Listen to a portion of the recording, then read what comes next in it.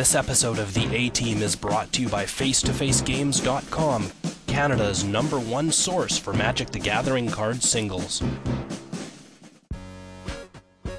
Sorry guys, I don't think this deck's very good. Yeah, fuck this deck. Yeah. We played 2 games and fuck it. Yeah, no, decidedly not good. No, we would have won game 1. We would have won game 1. I need to go rebuy my Blood Barons. Yeah.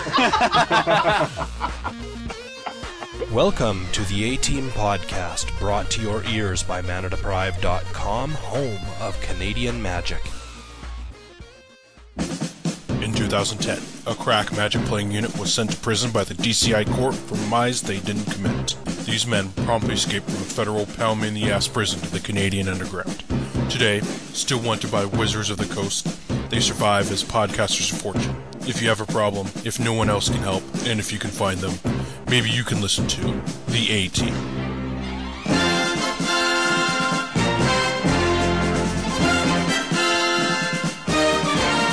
KYT. He looks at me, are you a pro? Not really, I just have a website. Then he goes, is it a pro website? Jay Boosh. They're like, holy fuck, we're both over here, man. We both can't be over here, man. Scotty. Like, I stared him right in the face. I'm like, I'm only here for the buys. He's like, so you only want the buys? I'm like, once again, I am only here for the buys. And Jeremy. As the 18th fourth member, I promise the listeners that I will get that man to talk more. That is my commitment to you.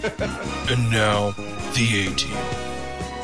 Hey everyone, welcome to the A-Team podcast, coming straight into your ear holes. I am Mr. Scotty Mac. I am joined, of course, by my faithful Captain Canada, KYT. How you doing tonight, sir? Very, very good. Especially to hear your sexy voice, sir.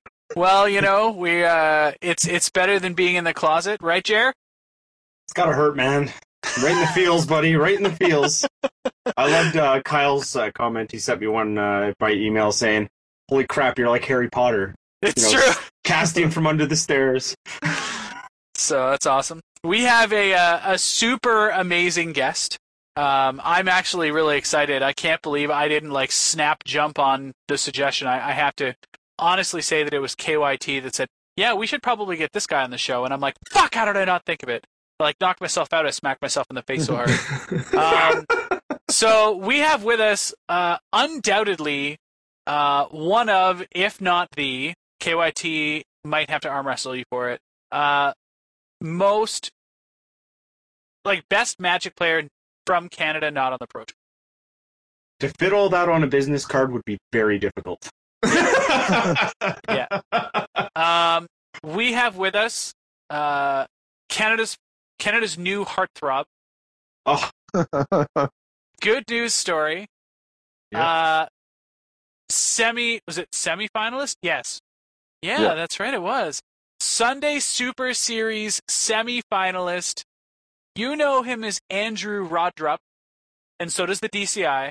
But everybody that knows him properly knows him as Andy Peters. Andy, welcome to the show, brother. Hey, guys.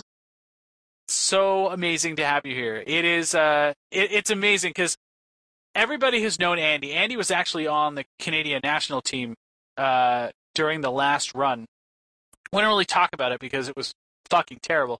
But hey, they got a spirits war. Yeah. Yeah, man. I got $2,000. $2,000 for spirit. That's fucking Canadian, buddy. In all fairness, though, $2,000 is $2,000. So I mean, in Magic terms, $2,000 is more than a lot of people will ever make out of WotC. That's right. So that's pretty sweet. But yeah. So Andy, I didn't actually meet Andy until the Toronto Mana Deprived Super Series this year when I was doing coverage earlier, and I'm not ashamed to say it, Andy. I was a big fan right away. Well, I'm a big fan of yours in the show too. So that's awesome. So we're definitely very, very excited to have you here, and we were super proud to watch how well you did this weekend pass. So yeah, it felt really good. Good. So yeah, I have to admit I didn't watch. I followed on Twitter and on Facebook, but I had to work. So he should have lied to me. I'm not trying to pander to you. I want you to know. I want us, because this is a brand new relationship. I haven't met you, so I want to make sure that we start the foundation on truth. All my best friendships are built on lies. Oh, well, fuck you. All better. So obviously there was a lot of stuff that happened. Born of the Gods has hit standard, and we had our first big tournaments this weekend that really showcased some of the cards to stand out and some of the decks that stood out. We had SG Nashville, which happened, and we can certainly talk about the results that were there. But more importantly, I think, and what I found to be infinitely more exciting, was basically the little showcase that went on with this Sunday Super Series. I was able to watch a lot of it. KYT, you were basically like glued to it at some point? Like, what happened? Yeah, I was glued to it whenever I didn't have anything to do, but I was hoping to see Andy in the first draft because he was in the star-studded Reed Duke and Mahara draft. Right. I don't think he got featured from the coverage that I saw. No, but I saw the deck picture afterwards, and you just like casually 3-0 that shit. Anyways, so the format for this was, it started out with 3 rounds of Born of the Gods Theros draft. Yep. And at that point in time, then we went into, was it 6 rounds of standard? 3 rounds of standard day 1, and then day 2 was 3 more rounds of standard. Right.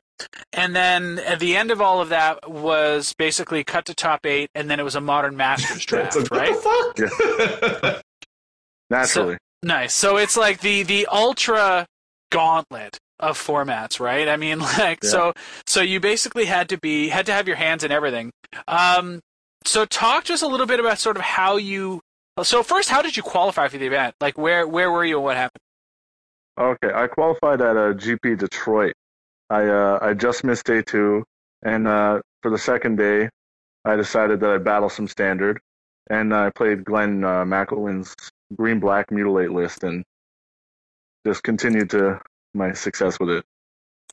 Okay, and so then you obviously make top 8 of the draft. That was M14 draft for that point? Yeah, it was. And how did that turn out? Obviously you won, but like, where'd you end up with that? I drafted blue-white auras. Sounds pretty fucking bad. But basically I drafted 5 1/3 flyers. The Seacoast Drake and Griffin Sentinel. I drafted them and a bunch of Blessings and Illusionary Armors with triple Auramancer and a Johnny's Chosen. Build your own Sarah Angel. Nice. I love it. Cool. Okay, so that obviously qualified you. You get the plane ride to WotC and everything's all set. So how did you prepare for this event? I prepared for this event by after the pre-releases, I spoke with the people who won it and asked if I could have their boxes in lieu of more product so that I could test. Cool. And they were nice enough to give me a lot. I had a crap ton of Born of the Gods before it was out, so I did a bunch of drafts.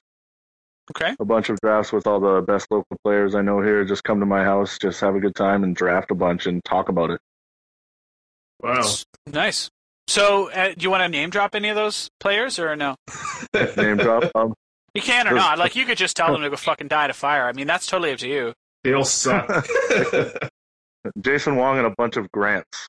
Nice. Okay. So, go ahead. Former national champion Andrew Tingeki was helping a lot too.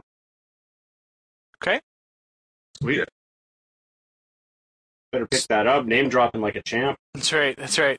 So, okay, so how did you, so I'm going to ask you how you landed on your standard list. Like, obviously you'd been playing, I mean, last season during standard, like you said, I mean, you'd been playing pile of black-green. That's what you were playing as well during, during the Mana Deprived Super Series. And I mean, you came in second, third there as well, or something silly like that? I top forward both the MDSSs. Yeah. So that sort of archetype, I guess, has almost been, it's no surprise for you. Where did you end up in black-white? Yeah. So Mono Black was in popularity, and because of Bile Blight, everyone was on Mono Black, and as one of the decks to gain a lot from Born of the Gods. And like Owen Turtenwald and people were posting a bunch of Mono Black lists without Devour Fleshes or with 1 Devour Flesh. and I was already playing black-white to beat the mirror. And I figured if people are down to 1 Devour Flesh, I'm gonna fucking Blood Baron the shit out of them. How did that work out for you? I cast a lot of Blood Barons. I did. And they never died. That's usually a good sign. What was your record in standard? Was X1? I was 4-1-1. Okay, 4-1-1. Okay, And who pretty good. Was the draw an intentional draw? Yeah, I was gonna Dream Crush, but I was drawing into first, so I was ready. I was hoping they would tell me there's a small chance I'd be second, then I'm fucking playing. So what did you play against then all day, like for standard? I played against a blue-white auras list with 27 Born of the Gods cards in it. We watched that on camera. Yeah, so I was told about that deck during the draft, and I was like, what the fuck is this deck? What could it be playing? And then round 4, I'm at the future match table, and he plays turn 2, the 1/3 heroic guy that look for an enchantment. I was just like, what the fuck does this do? Yeah, so I played against that. Yeah, it was a really good matchup, though. I figured later, like Elspeth to clean up the guys when they get super big, and Blood Baron unkillable. Okay. And so after that, I played against blue-white green control splashing for Kiora. Oh, Batwalkers. Which I like this list a lot. Like Kiora was the fucking shit. All it did was +1 and make my Mutavaults bad. Wow. I couldn't mow down Planeswalkers and Mutavault anymore, so it just kept doing that. And it can also target the Blood Baron. Mm-hmm. And I also played against normal blue-white control and then the mirror. Mirror twice. Was this 10 gal that you were talking about? The blue-white splash Kiora? Yes, I think that was the name. Okay. Fucking asshole who scooped Owen in. Okay.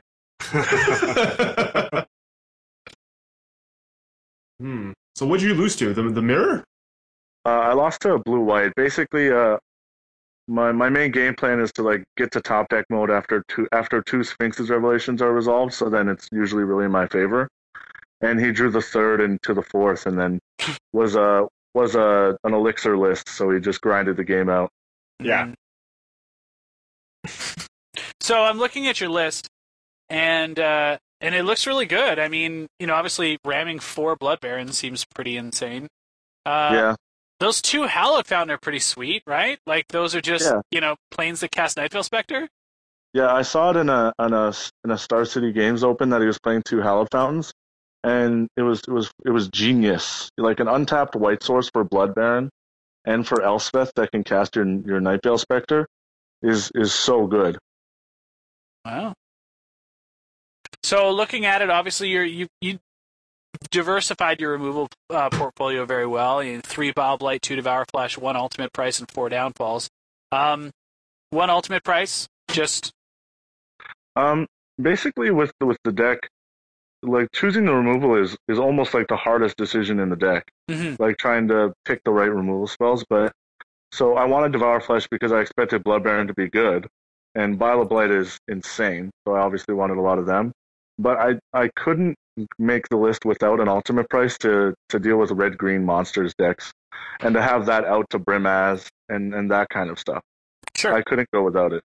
Yeah, makes total sense. Okay. And obviously that cost you 1 Underworld Connections, but you didn't really care. Yeah, in these kind of decks, like you don't have Grey Merchant to bring your life total right back up, so you can't really afford to have more than 3 when you're playing against like red-green monsters or aggro decks. Yeah. You can't afford it. No, and they're quick cuts too, right, post-board, so. Yeah. Okay. So, yeah, and then the sideboard looks really neat and clean. Like, the 2 Revoke Existences, which we saw do some serious fucking work for you this weekend. Yeah, a lot of people were main decking it. I played against the Mirror twice with it main deck. Wow. Yeah, and like I guess they're geniuses. Yeah, Javier Luna played it as well. Wow. It was 2 the right number? Like, would you have wanted a 3rd somewhere? Or? No. Like, I looked over the list over and over again to see if I'd make any changes. And the only thing I thought of is, like, trying to find room for a 3rd Duress, but I just don't. I can't find the room. Yeah. Yeah. No, 2 Revokes was really good for the mirror, and you still have to respect Mono Blue, and that card is actually just like your all-star against Mono Blue. For sure, yeah, because like Biden is one of their major cards, and Thassa as well, and, right? Oh, when you revoke Existence of Thassa, their deck looks so bad. Nice. Well, the deck is like 2 cards and a whole bunch of filler, right? Yeah. They just Isn't play that every really card the case? they have to. Mm-hmm. Yeah. So, Drown in Sorrow, was this really just sort of like because you feared the mono-white rush decks, or like were you bringing that in against blue as well? Against Mono Blue, you really have to feel out what their plan is post-board. I never brought in both post-board against Mono Blue, but it's really good against the Devotion decks because it kills like the Mana Dorks, the Caryatids, the Burning Trees. Yeah. And it kills a bunch of stuff in that matchup. It's good against Mono Red, and I thought Esper Humans or white-based human decks because of Brimaz would be good. Sure. Yeah, like being able to take out both, Sky Knights and Captains and all that sort of crap, and the tokens that leave behind it seems good. Okay, sweet. Yeah, the list is tight. Like, this is the thing that amazed me, I guess. Like, out of all of the lists that I saw, some of them were really sort of pushing, the jank and the new cards, and some just really, it almost felt like they were trying to be showy, Yeah, they're trying to show off their new tricks. Yeah, and this one just felt like lean and like appropriately selected, and just the right mix of awesome. It was really sweet. Well, thank you. Yeah. So, the 3 Obsidats out of the board seem really sweet against control too, eh? Yeah, and you need them against the green decks because your blood barons are not your best friend against like red-green monsters.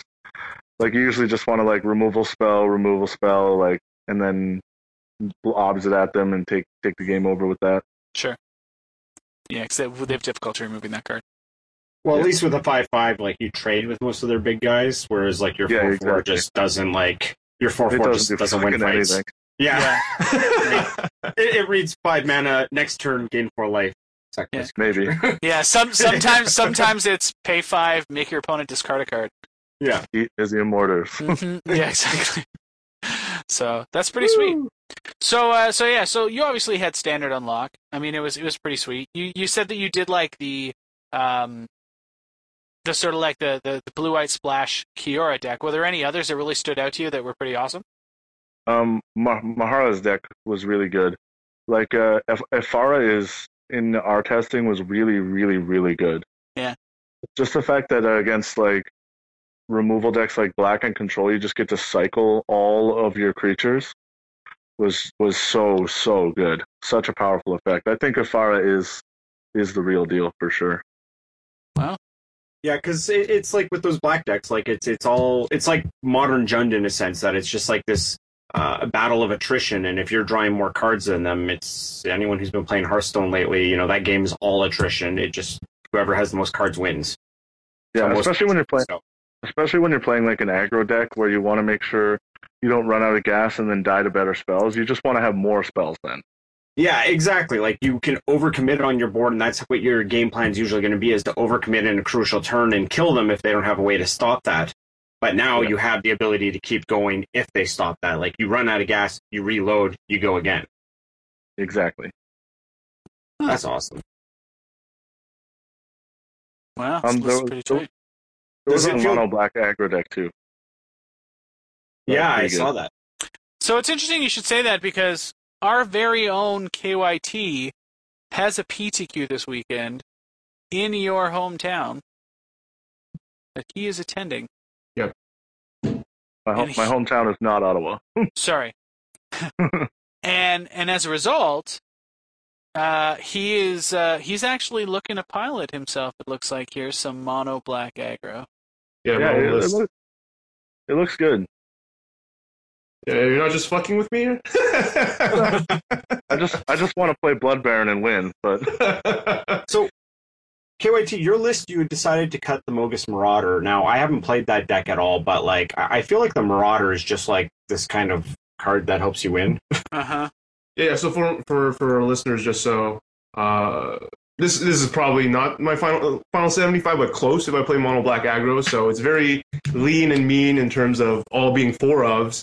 So 4 Cacklers, 4 Tormented Heroes, 4 Pack Rat, 4 Pain Seer, 4 Herald of Torment, 4 Lifebane Zombie, with 4 Thoughtseize, 4 Bile Blights, 4 Heroes Downfall, 4 Mutables, and 20 Swamps. And so it's lean and mean, as I call it. But to answer Jeremy's question, I was just testing against my friend Barry for about 3 hours nonstop with him piloting his version of Mono Black Aggro, which is a list that he took that I believe top 16 in SCG, and that played, I think, 4 copies of Marauders. I'm playing Red-Green, and Marauders was a huge house against Red-Green. So I think it's one of those high variance things where, like, if you're against like a black deck, you don't really like Marauders, but when against Red-Green, it's at its absolute best. And then I have to ask myself, like, do I think I'm favorable in those matchups without it? Then I'm fine going without the swinginess of it. But like I totally agree, it totally swings games in your favor in some matchups. Well, even like just the haste it gives, it not necessarily even the intimidate, but like the haste itself, like being able, like in your later turns, to kind of drop 2 threats when your opponent might have, might be on low life, it might be trying to play around 1 threat.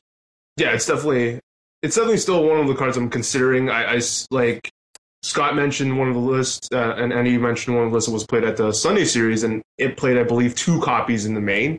So I'm not sure I would play 4, but I like in one of the test games against Barry, I'm like, I think I'm safe, but he plays 1, activates his whole team, swings in, like untabs, drops the second one, I'm dead. So it is good multiples in that sense. So I don't know. What do you think about that card, Scott? Well, I mean, truth be told, I'm half seriously contemplating playing copies of Gruul Charm in my sideboard right now. Like quite honestly. Okay. And the Falter effect is just really, really good. And that's basically what Marauder's doing, right? Yeah. So, I can completely see that would be good. And I'm sure Andy will vouch for the fact that unblockable huge monsters that kill your opponent are really good. I find it hard not to play at least 2 of them. Like they're powerful enough, and they're that bad when they're bad. Yeah, I mean, like even if they're that bad, they can still be a 2/2 with haste. Yeah. Yeah. Yeah. So. I mean, like the big question is, like, obviously with all my insane success and my insane hot streak with Mono Black Devotion, like the question is like, why am I going with Mono Black? Considering Mono Black Aggro is definitely not my final choice, is because I do think Mono Black Devotion got some of the matchups got slightly worse, especially I feel the blue-white matchup, and certainly I think it's worse. I know it's the underdog against a deck like Andy's, which now even gains. We were talking about Revoke Existence, which kills my Erebos, which kills my Underworld connection. So it gives them tools to get even more edge in that matchup. And blue-white gains the same card, Revoke Existence, which allows them to 2-mana kill my Erebos and Detention Sphere, like something. So, you should just play Andy's deck, right? Yeah, it's it. Probably. I'm just saying, like it's already super tuned for the mirror, and it looks like it's got some really sweet tech to pick up, some points against the other matchups, which you may have had issues with before. So. Yeah. So, but. That's what I want to ask you, Andy. What do you feel is like some of your worst matchups? And second question would be, if you had to give a match win percentage versus blue-white, what do you put that percentage at? Okay, like some of the worst matchups would be you remember Andrew Schrout's green-white deck? Mm-hmm. Yeah, I play tested against a new version of that with Brimaz, and that matchup was not good. It was not good. Because your Devour Fleshes are bad against Voice, your removal feels bad against Voice, and now they have this 3-mana creature that takes over the game if you don't kill it immediately. So now you're not just worrying about like how to kill their 5/5 worm. You have to kill Brimaz too, because it can win the game by itself, and it makes your demons not that good against them. Yeah, so that makes a lot of sense. And Boros Burn is a fucking terrible matchup. You can't beat that deck. You gain no life, ever. and you die. I played against that in Calgary, and that's, I think, kind of the rule for everyone. You just die to that deck if you know it casts its spells. It's really, really good right now. Just don't fucking tell anybody. Yeah, that is the actual fun police right now. Yeah. And the blue-white matchup, I think it's good. I think you have to I would say it's their favor game one, like 55-45, but post-board it's definitely in your favor. You have to really, really understand the matchup. Like Thoughtseize is only as good as you play with it, and Duress is only as good as you play with it, and you really, really have to understand like how you have to make them play their game plan by you playing your game plan. Like you try and just get into you run them out of resources after they've used a revelation or two, because they're going to draw a revelation if you try and run them out of gas right away, and then they're just going to beat you because they revelated. So you have to try and win the game like really, really late in a top deck war after they've resolved two revelations. So have fun. That's not fun. Are you sideboarding? What's your plan when it comes to Pack Rat postboard? Postboard against blue-white, I would still keep in 2. Okay. Because they have to kill it, because like you can play Pack Rat on 2, make a Rat on 3, and attack with a Mutavault, and that's aiding them. Right. Yeah. And you can just discard like a land or maybe a Hero's Downfall, because I keep all 4 of my downfalls in, even though like they're not that optimal against them. It's just I keep them in because you have to respect Rhythmaz as well, maybe, right? Yeah. Like if they bring in Creature Plan, you really don't want to be stuck with no removal, and you really want to be able to kill their Elspeth or Jace if it's like really late game. And Kiora now too. Kiora is really hard for the deck to beat, actually. Like Kiora Jace was a pretty good lock. All right. I think Kiora is actually secretly the card that has impressed everybody the most from the new set this week. Have you played against Xenagod? Oh, I play with Xenagod. That's sweet! That card's retarded! Animate Mutavault for you? Like, yeah. Oh, I ran out of threats. Get forward by a fucking land. Yep. No, I am definitely, I'm firmly in the Xenagod camp myself. I've been testing a variety of different lists. Some with coursers, some with fanatics, some with, one, some with both, some with fucking, Colonian Tuskers. Like, 3-3 for 2. Jeez. Let's go. But it's been really neat. I mean, all of them backed up by, different varieties of planeswalkers and combinations and stuff, and I am a huge fan. Like I was splashing for white just to try to help shore up some of the like bad matchups like blue and black by getting access to, some Selesnya charms and Chain to the Rocks, right? Which deal with a lot of the troublesome permanents that deck can't really deal with. But I mean, like, Xenagod just makes all of your attackers so fucking big that it doesn't actually matter. Yeah, like you have to answer basically every threat. Yeah. It's like from my perspective, from the game plan of the deck that I played, that card was pretty frightening. Like it was much more scary than a Xenagos or a Domri. Yeah. Because like, and it's the number of answers that you have to get rid of it are very narrow. Right, like you're never ever going to catch it with a Devour Flesh based on the nature of the devotion and stuff. But yeah, like you're basically down to Revoke Existence or call it a day. Yeah, and I really don't want to have to bring that card in. No, exactly. yeah, exactly. The removal's already stressed enough. So it's I'm a big fan. I actually really like. I think I like Kent Ketter's revised list from his article this week. That's the one I've been trying. I've also been trying the aggressive list. The aggressive list seems pretty good. I mean, I won a few games with it today, and it's just weird how it changes the mirror. Like, Courser is such a strange card in that deck. Mm-hmm. Because, and this is sort of like, the big debate, right? Like we watched Todd Anderson play some red green, and he eschewed the coursers for Fanatics because he wanted to be more aggressive, and Ketter was obviously all into the coursers. Michael Jacob obviously is all into the coursers. Like most of the pros are saying coursers the way to go, but I mean, like just having a 2/4, like it's great because you can block Brimaz, you can block, but I mean, we're talking about red green. Why is this block? Why are we blocking? You know, like this is an aggressive deck, and it's so strange because you know the nature of the deck wants to be I'm going to attack you, but just adding Courser along with cards like Chandra and Domri really make it more of this like mid-range grindy, card advantage engine that has these huge monsters that smash your face.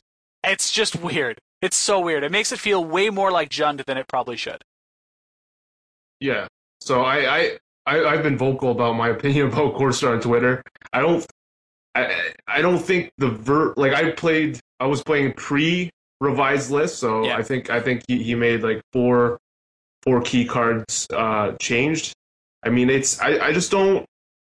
Well, I was obviously playing a matchup that is usually I think favorable for green red, but Courser's like the trade-off is if you're against a more aggressive metagame, you want to have Courser against like dumb decks like my mono black aggro list. Sure. But against blue white, you want the Fanatic more, and against.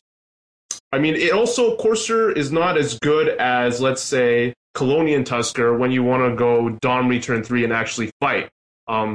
In the Ketter list, I think you just have like one Scavenging Ooze, you have Mystics, Caryatids, and you really have to, if you want to kill like a 3 toughness guy as fast as possible, it's not as easy as the more aggressive builds with even Fnatic and just going Domri, 3 one of their creatures and fight it and survive. So I'm decided. I think I prefer the more aggressive versions, but I can see.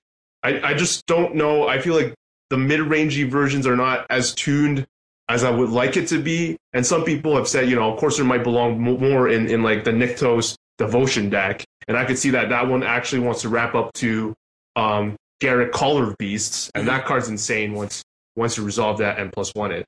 Yeah. So I don't know where I'm at, but I know you've had good success from what I hear. So it's weird. Like I've had success with all of them, right? Yeah. Like all the decks are good. It just depends on where you're at. Like I was playing a list. So now, like by the time this goes up, it'll be late. But like I was playing a list with Phil, PSAMs, right? Yeah. And I mean, he basically cut the Caryatids and cut the Coursers, and is playing full 4 books of Fanatics and Tuskers. Mm-hmm. And then cut a dragon for a second Xenagod, because you can't have more than 5/5 drops in the deck. It's just stupid. But otherwise, it's very similar to Ketter's list, still at 24 lands, and you go from there. But, like in that deck, like, yeah, Domri comes down sometimes turn 2. More likely it comes down turn 3. But at that point in time, you probably either have a Fanatic or you've got a 3/3 on the table. Yeah. So, dropping and fighting becomes a very real possibility.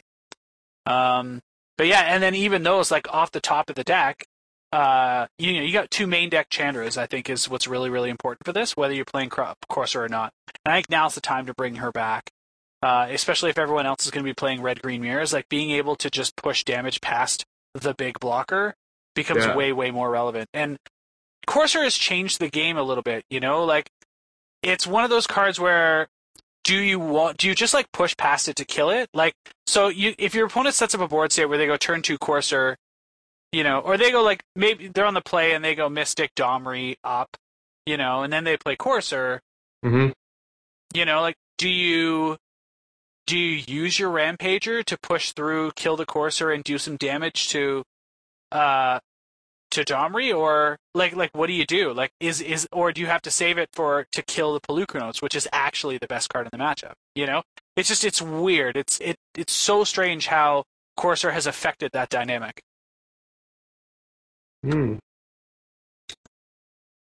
That I've played a lot of the red-green deck. Yeah. Even mirrors. Yeah. Dude, that's all I could find today. It's all I could find today were mirrors. Except one Bant deck. I crushed its ass. It was humiliating for the Bant deck. Bant. And I think that's why I like you're high on Chandra in the deck, and that's why I also like it more in the aggressive deck, because you can take advantage of its +1 can't block and just get in there with Tusker plus whoever you have. So I think it's better in that deck as well. Mm-hmm. So I don't know if Phil has it tuned. I know he's very happy with his current list. So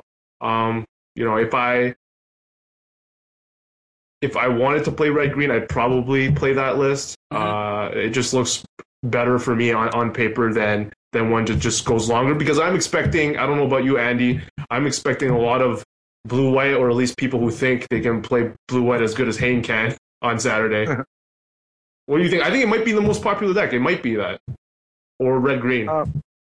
I think it will actually just be pretty normal. I think that maybe the mono-black players might play black-white because it was basically all that happened at the Super Series. Right. But I still expect there to always be monster decks. Like, there's a certain group of people that just fucking love to play monster decks. I'm sorry. Hard sideways. Scott, man, it's either Naya, Jun, green, red, anything, man. I'm a mid-range fiend. I'm sorry. It is what it is. And I'm with Andy. There's a good proportion of players that just I expect, you have to expect to play green, red at least once. It's different at PTQs because people aren't 100% playing just to win. A lot of people are playing their deck. Like, they're not going to stray from their deck. They're going to look at the spoilers and be like, "Look, my green-red deck got these cards." they're not going to be like, "Oh man, white-black is so much better. Fuck these red-green cards." No, it's totally true. No, I completely sometimes agree. they have to get those cards. Yeah, that's true too. It's neat though, because I think that there's a unique.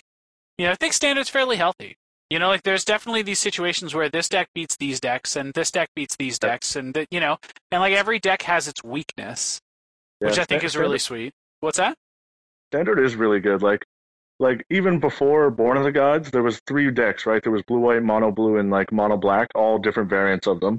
Yeah. And they were all coin flips against each other. Isn't that the beautiful Standard where you can there's coin flips at the top tier matchups. It's not just a matchup war of, oh, I got a good matchup 4 rounds in a row. And there is ways to kind of attack those decks a little from the side. That's what a good Standard is to me. Not 50 tier 1 decks.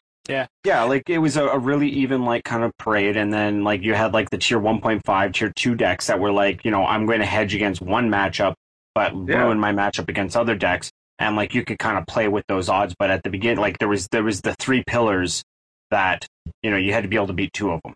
Yeah. And that was just kind of the way to play, and it's a really, really healthy format when you got something like that. I feel like that Born of the Gods has really only improved that too. Yes, it's granted, it's given some really powerful threats to some decks, like Xenogod's dumb, obviously. Brimaz is an extremely oppressive magic card if it gets out of hand, and I feel like on top of that, we've also been given some nice answers. Unravel the Ether is a really sweet answer card, and Revoke Existence coming back is big game. And I'm really happy with that. I think it's really kind of helped to further that balance. Yeah, I think Standard is good, and I don't think Mono Blue is dead. Well, it won an event. Did it win the Star City game? It did. It won Nashville, yeah. Oh, okay, well, good, because I kind of like that deck being around. Yeah. It's something you can beat up on. Yeah, I like the Revoke Existence Thassa. Yeah, so it's and now, but again, so many people have answers now. I think the addition also of the extra lands has been really, really helpful. We're starting to see some decks that previously wouldn't actually be 3 colors. We haven't seen a lot of Bant happening. We got 2 of the Bant Scrylands. This is the Bant set. Yeah, so I think that's pretty awesome, and it's a big help for some of these decks. Yeah, those Scrylands were so much better than everyone thought at first. Yeah, I remember the whole those should be uncommons. Yeah. That's not fair. We have guild gates. We don't need those. Then all of a sudden people realize that scrying is a good thing. Yeah. Like, how many hands have you kept since you started playing Theros that you would have normally mulligan, but you're going to keep because you got a scry land? Oh, I remember in my winning into the top 8 of the PTQ that KYT also top 8'd, I told them about a one-lander I kept because of a scry land. Like, that's how powerful these cards are. It's like, this card reads, do not take a mulligan. Yeah. Because, like, in those crucial turns, like, that's the toughest thing. You miss an early land drop on, like, turn 2, turn 3, or whatever like that, you're set back huge. And that's what, like, the power of scry is. Like, that card does read, draw another card on it. Yeah, it essentially gives you another draw step to get out of your situation. Yeah. So out of your low land count. Or, like, when you keep, like, a 5-lander with 2 scry lands, you just keep any fucking spell on top because you just want to make your hand do enough things. And your lands get to help you do that. It's crazy. Yeah. Most criminally underplayed card moving into New Standard. Thassa. She's criminally underplayed? I think Mono Blue is very, very good right now still. I think it's really good against the black-white deck. And I think that deck doesn't give a shit about Xenagod. No, it doesn't. No. In fact, truth be told, the mono blue matchup is so bad for red green, okay, so bad, that you almost can afford not to sideboard against it because you're probably not going to win anyway. But you understand that your Gruul Charms actually are, like, super awesome in mono blue. I'm aware. Like, it is. That's the dream. I know. Yeah. I'm aware. Gruul Charm 2014. Yeah. You either, like, blow away all their flyers for 2 mana, or you just go, Master of Fuck You? What? Yeah. It's like, you pay 2 mana, one guy can't be blocked. I pay 2 mana, none of my guys can be blocked. That's right. How's my dick taste? That's right. I know. I'm aware. Or as Brian Zimba and Alexander Hayne playing Two-Headed Giant in Gate Crash against their opponents who have laid out a whole bunch of flyers. Brian Zimba drawing the card off the top of his deck and looking at Alex and saying, Alex, what does this card read? And Alex looking at Brian going, Brian, I believe it says blowout. Yeah. Yeah, it was pretty sweet. So, yeah, that matchup's really bad, though. Really bad. Yeah, I think Black-White's matchup is pretty close. Like post-board, you have a lot of pretty bad cards. Like, Underworld Connections are bad against them. Blood Barons are bad against them. Elspeths are bad against them. Like, and those are all, like, your strongest cards. Yeah. I want to see more Archangel of Thune. I think that card should be played more. I think that people playing Brimaz instead of Archangels in their blue-white sideboards are fucking idiots. Thank you. You're welcome. Brimaz is like not nearly as good as Archangel. Archangel is so absurdly powerful that it's just not even fair. A lot of lists are playing both, aren't they? And just cutting the Soldier of the Pantheons? Yeah, which that's I what think I've is been fine. seeing. Yeah. But I mean, the volume... Sorry, carry on. I just said that seems really good. Yeah. I think the numbers of them are important, though, right? Like I mean, I do think you want to be playing 3 Archangels in your sideboard, I would think, right? Like, at least. Yeah. 2's not enough. So... Well, it's like one of those things. It's like a respect card, you know. It's kind of like case, like where if you're playing against like a deck that has like a lot of single target removal, like a mono black or something like that, like going creature plan in game 2, and just like punishing him for taking out his removal, or making him feel like he made the right choice by keeping his removal in. Then like you can do like the game 3 mind tricks of like, do you pull the creatures out and make his removal dead again? You know, you just it's such a nice little thing to be able to do in the blue white deck to just kind of mind game the guy. Yeah, that's true. Yeah, especially if you're playing 4 Brimaz and 4 Archangels, like, that sounds pretty scary if they would just board that in and just cut Wrath. Yeah. Jesus. Speaking of Wraths, how absurdly good is Fated Retribution? It's pretty good, it's okay. Yeah. It's like a one of main deck maybe, but like, I got blown out by it. Yeah, that's my point. Like, if any card right now in Standard reads Blowout, it's that one. Mutavaults. Yeah, my Mutavaults meant no harm. That's right. Oh, that's funny. Yeah, I've lost more games to that single card than I care to mention. That card's fucking insane against you. Yeah, it's very, very good. It's against black-white, too. Yeah, I would think so. Okay, so you obviously did Modern Masters for your top 8 draft. Yeah. And it was really funny because during they watched Mihara draft his deck, right? So he was on coverage, and they watched, and so we're listening to Marshall and God damn it, Bueller, Randy Bueller, and basically watching him draft, and of course, like Mihara opens pack 1, pick 1 Esperzoa, and all of a sudden Marshall goes like full raging robot large boner for the whole Sunburst Artifacts deck. And he's like, oh yeah, oh that deck's so good, it's the best, and it's my favorite, and going on and on and on. And so wouldn't you know it, I'm like driving, and I miss a little bit of it, and I find out that you're, battling in the semis. And I'm like, yes, that's so awesome. What is he playing? Oh, look, the bonerific deck. Oh my god, so here's the thing. Mihara took Esperzoa over Cloud Goat Ranger, pack 1, pick 1, right? Yes. I did the same fucking thing. Oh, really? Yeah, I swear, I passed Cloud Goat Ranger and took Esperzoa. So funny. I saw Efro like post about it, being like, "What a stupid pick." I was like, "Oh man, how did you know?"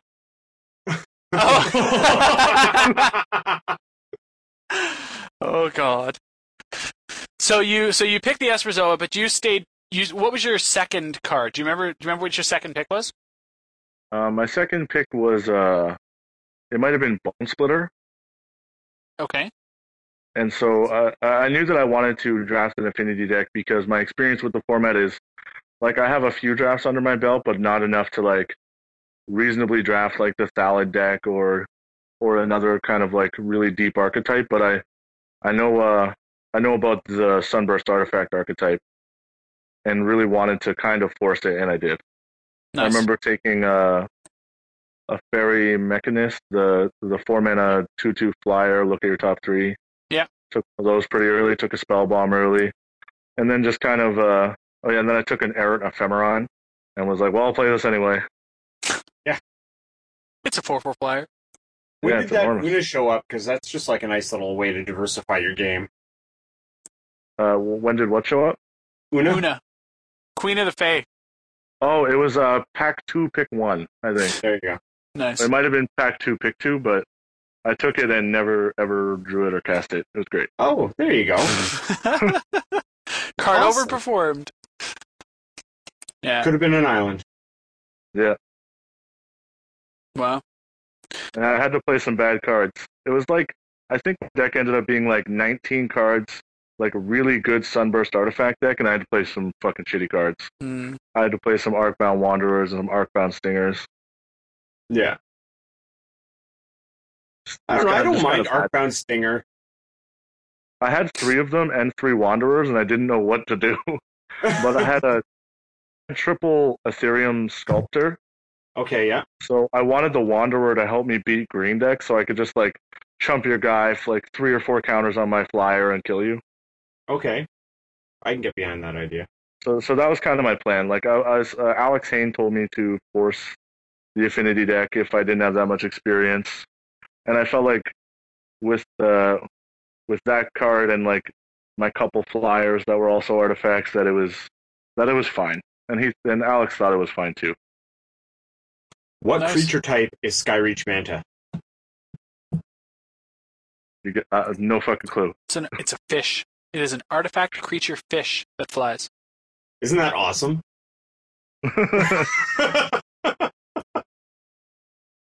It's no breaching hippocamp, but no, it is not a breaching hippocamp. Oh goodness! So when you guys showed up, you were told that proxies were okay for your deck. Not really. We were told that we could borrow. Oh, that you could borrow. Yeah, like you write down, you put an asterisk by the card, and you could borrow Born of the Gods cards. Oh, cool. Okay. Oh, okay. So they had like a wealth of cards there, obviously. Yeah, like they literally had like the people working there donated their own cards for the purpose. Oh, okay. Yeah. So we've talked about the Magic. Tell us about the experience for this thing. Like, it just seems like it's designed to be this opulent, fantasy trip where you get to go and play Magic for a whole pile of money and a special little, like it's got to feel almost like this is going to be really bad. It may sound like I'm minimizing it, but I'm not. But it's almost like this feels like that F&M Players Championship that they were supposed to do. But like good. Well, no, because like you compare it to the Players Championship, right? And the Players Championship is like the Pro Tour version of the Players Championship, right? And then you've got the not Pro Tour version of the Players Championship, and I felt like that's what this was designed to be. Yeah, I understand what you mean. Like the tournament was so small, and like it was so inbred. Like after a few rounds, like you felt like you played everybody, and it did kind of have a totally different feel about it than like a serious tournament. Like the room was so small, and you just like go out after, and you could just like have free like snacks and drinks, and you just talk to people, and it was like outside of the room, it was a lot of fun, and like you almost all felt like camaraderie because you all got there the same way, and from different parts of the world. Like it was extremely international. That's awesome. Like, did you find that you were like, making certain groups of friends, or was it like guys that you had recognized before, anyone that you knew, or was it just like you've just been thrown into like this pot and you're just like meeting all these new people and it's super sweet? Like on my plane ride there, I met a guy from Sudbury who was also going to the Super Series. I was sitting there on my phone, and he's like, "Sunday Super Series?" I was like, "Yeah." And then, so I met him, and then I knew Alex Bianchi was going to be there. So we were talking a lot before, and we hung out a lot while we were there. And then just like, yeah, and then a couple other Canadian players like Andre Gerard hung out with us a bunch, and actually, yeah, Gerard. And then an Indonesian guy ended up being like our life and soul. His name is Ipank. I have no clue what his name is. He told me to call him Rip. Rip. Yeah.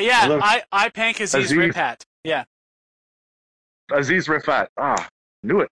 Yeah, he was hilarious. He was a great guy. It was awesome to like meet him. I would never have met him in another circumstance. I would have never talked to him at a GP, to be honest, or anything like that. So that was awesome. Nice. What'd you think of his standard deck? It played a Savage Born Hydra, so not good. Yeah. I was literally just looking at it, and I was waiting for you to exactly say that. He was going to be either that or Armed and Dangerous over the third Museum Orders is probably a sketchy play. If you can convince yourself to play Savage Born Hydra, you are something. That's true. Like Insanity Wolf. Like, wouldn't that just be better as like the Mythic Hydra from like M14, like the guy with the counters, that doubles up, like or Land 26. Or Land 26, yeah. It could be immutable. It could be a fucking planes. In your green-red deck, yeah. Yeah. Was the Junk Reanimator deck any good? No, it was. I thought it was terrible, and I'm a big fan of Junk Reanimator, and it was bad. Okay. It looked like the slowest, can't win a game type deck. Like if you had a reasonable draw and you lost to this deck, you need to find a new deck. Nice. Okay. Yeah. The apparently there was a lot of talk about the Auras deck on coverage, and they were all very, very, very excited by it. And apparently one of the guys, somebody Duke, and I don't know whether he's related to Reed Duke or not, but because like maybe there's something there. But he seemed to be really, really high on the Astronomer, and he seemed to think that it was like one of his pet cards during Future League, and said he brewed more than his fair share of decks with that card. Yeah, that's Reed Duke's brother. He works at Wizards. It is Reed Duke's brother, eh? Yeah. At the Players Championship at PAX, at the party, the Magic party, like he was there with his brother, and I got to meet both of them. It was pretty cool. Gotcha. Okay. Yeah. So, yeah, I mean, like, aside from the fact that you just kill the guy that you're equipping it to, you move on. Like, I'm just not sure that... But, I mean, like, if you're going to do Bant Auras, seems like the Astronomer is a really good way to get a shit ton of card advantage. Yeah, that card, I remember there was a turn where he played it, and I could have killed it, or I could have cast I think it was a Thoughtseize.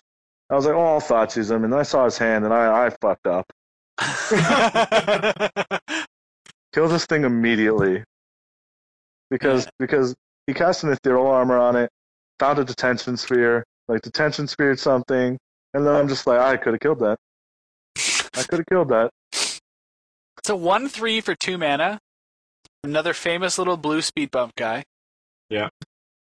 But yeah, that's some heroic trigger. What do you think, KYT? Good enough for modern boggles? No. I don't think so. It's fine. I'm working on a Chromanticore list, and I have a minute. Really? Wow. Yeah. Sounds like I like the animator. I always have to play like just something just god awful when a set comes out, just to like get it out of my system. And then I'll play something god awful at the next big tournament I go to because I'm just god awful. So Yeah. That's why you can't top 8 PTQs, man. that hurts.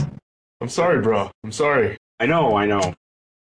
It's coming. But yeah. You've made a Pro Tour, and Andy and I haven't. So. Yeah, I went to the World Magic Cup. Yeah, Hey man, he went to the World Magic Cup. I would have traded my Pro Tour for World Magic Cup.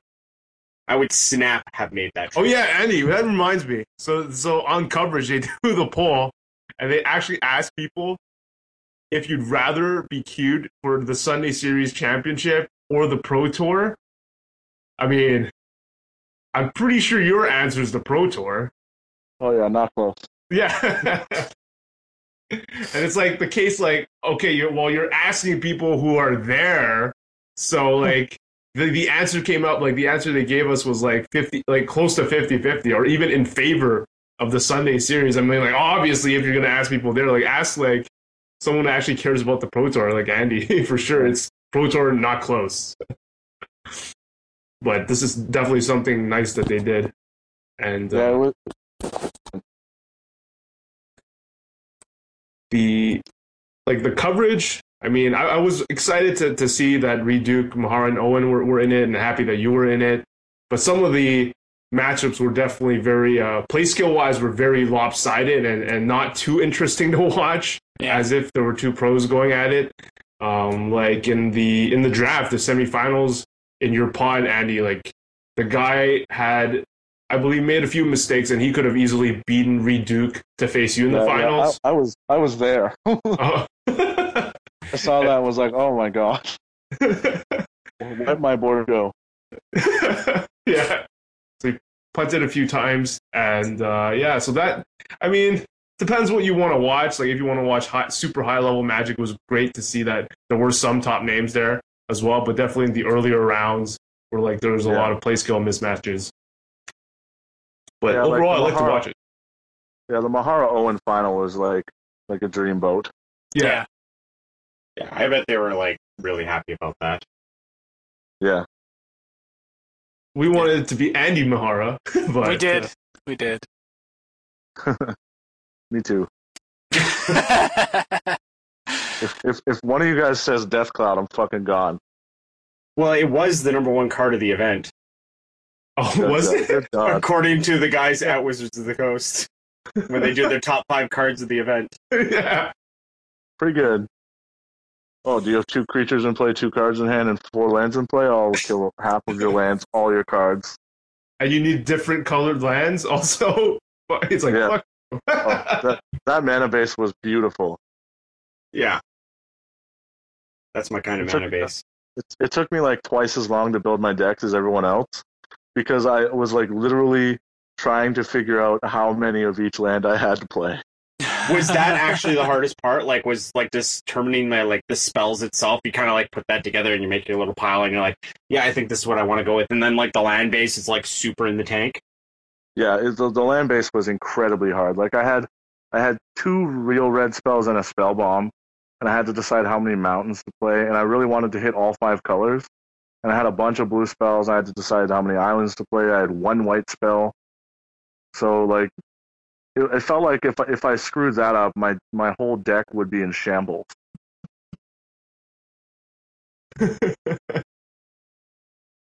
Well, I guess blowing away things is kind of the way to go then. Yeah. Aye. So, no ManaDeprived.com t-shirt for you, huh? For me? Yeah. No, I'm sponsored by a local store to play. Oh, are you? Yeah, T-Market Games in Belleville.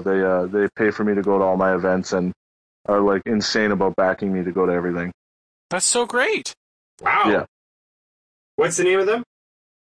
P-Market Games. It's a pawn shop, a game store in Belleville. Like the owner there is like, he's like really nice guy, just wants to do something for the community, and he thought I was the right guy to like lead the charge for backing his community, and felt like I was a good face for it. So Sweet. they do like a lot of like Friday Night Magic. Do they do like events throughout the week? Yeah. We're giving them some really, really good like, you know, just we're gonna plug the hell out of them right now. So let's expand the plug. They do a lot of Friday Night Magic. They do a bunch of drafts, and he's actually moving into a bigger store to start holding like 100 and 150 people tournaments, just to like get people from out of the town to come to them to like play in like legacy tournaments, modern tournaments, and big standard tournaments. He really wants to just run great tournaments for players. Like he wants to give more prizes. Like he wants more than like the money, the notification. That's awesome. It's good. You're a great person to back. You're a great person to back, Andy. Absolutely. This guy's doing it right. Yeah, he's certainly like helped me be able to continue to play Magic all the time. Nice. So, do you actually do you do anything other than play Magic? Right now, no. I got laid off at the beginning of the month, and have just been playing Magic right now. So sweet. Living the dream. Yeah, the dream right now. Yes. In March, I'm going to 3 GPs, and just going to a lot of more Magic tournaments. Like he's really insistent on getting me out to everything. Wow, that's awesome. Got to get you on that Pro Tour. Dat Pro Tour, son. Dat Pro Tour. Nice. Well, I should. I'm looking forward to Boston. That's gonna be sick. Looking forward to Montreal, which is gonna be insane. Mm-hmm. Yeah, I just confirmed all of my plans for that one, so I'm pretty excited. Nice. Beautiful. Are you going on the train? Are you going to Toronto to go on the train? No, I'm not going to the train. You should go on the train. It makes no sense. I travel 3 hours to travel 6 hours. Yeah. I have to like go backwards. But the train. I'm like literally taking a red-eye flight because I could take any other flight and get to Montreal perfectly fine, but I'm taking a red-eye flight so that I can be completely shitbagged before I get on the train, then go judge that night. Which I don't know if I'm on the judge schedule, but I think I'm going to be judging that one at that night. That's a true hero. No, that's a true idiot. But it'll be awesome.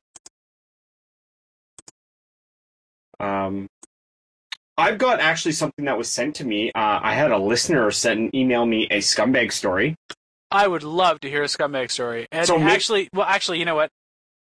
Andy needs to tell us a scumbag story. Yes, absolutely. But I was hoping to jump mine in first because Andy was just talking about this awesome store that he was going to. Uh-huh. And my scumbag story is the scumbag is a store. Okay, I'm in. So fuck that store, I'm in. Exactly. So we can jump into that. And then, every time we ask for a scumbag story, you kind of get like that whole like, what does he mean by scumbag story? So like if we throw one out there, kind of set the bar. Oh, that's not bad. Then we can give Andy something to like rise to. That's not bad. So I'm just bringing up this wonderful scumbag story. So does it start with, so I walked out of my favorite game store, face-to-facegames.com, and I walked across the street and opened the door. Wow. Anyways, carry on. All right. So this is sent by a buddy of mine. He's a Alberta guy, so he kind of sent it through me. His name is Tremblay. His last name, he's kind of posted on our forums and stuff like that, Eric. And he is from Whitecourt, Alberta, which is north and nowhere. There's nobody up there, so his story is very interesting.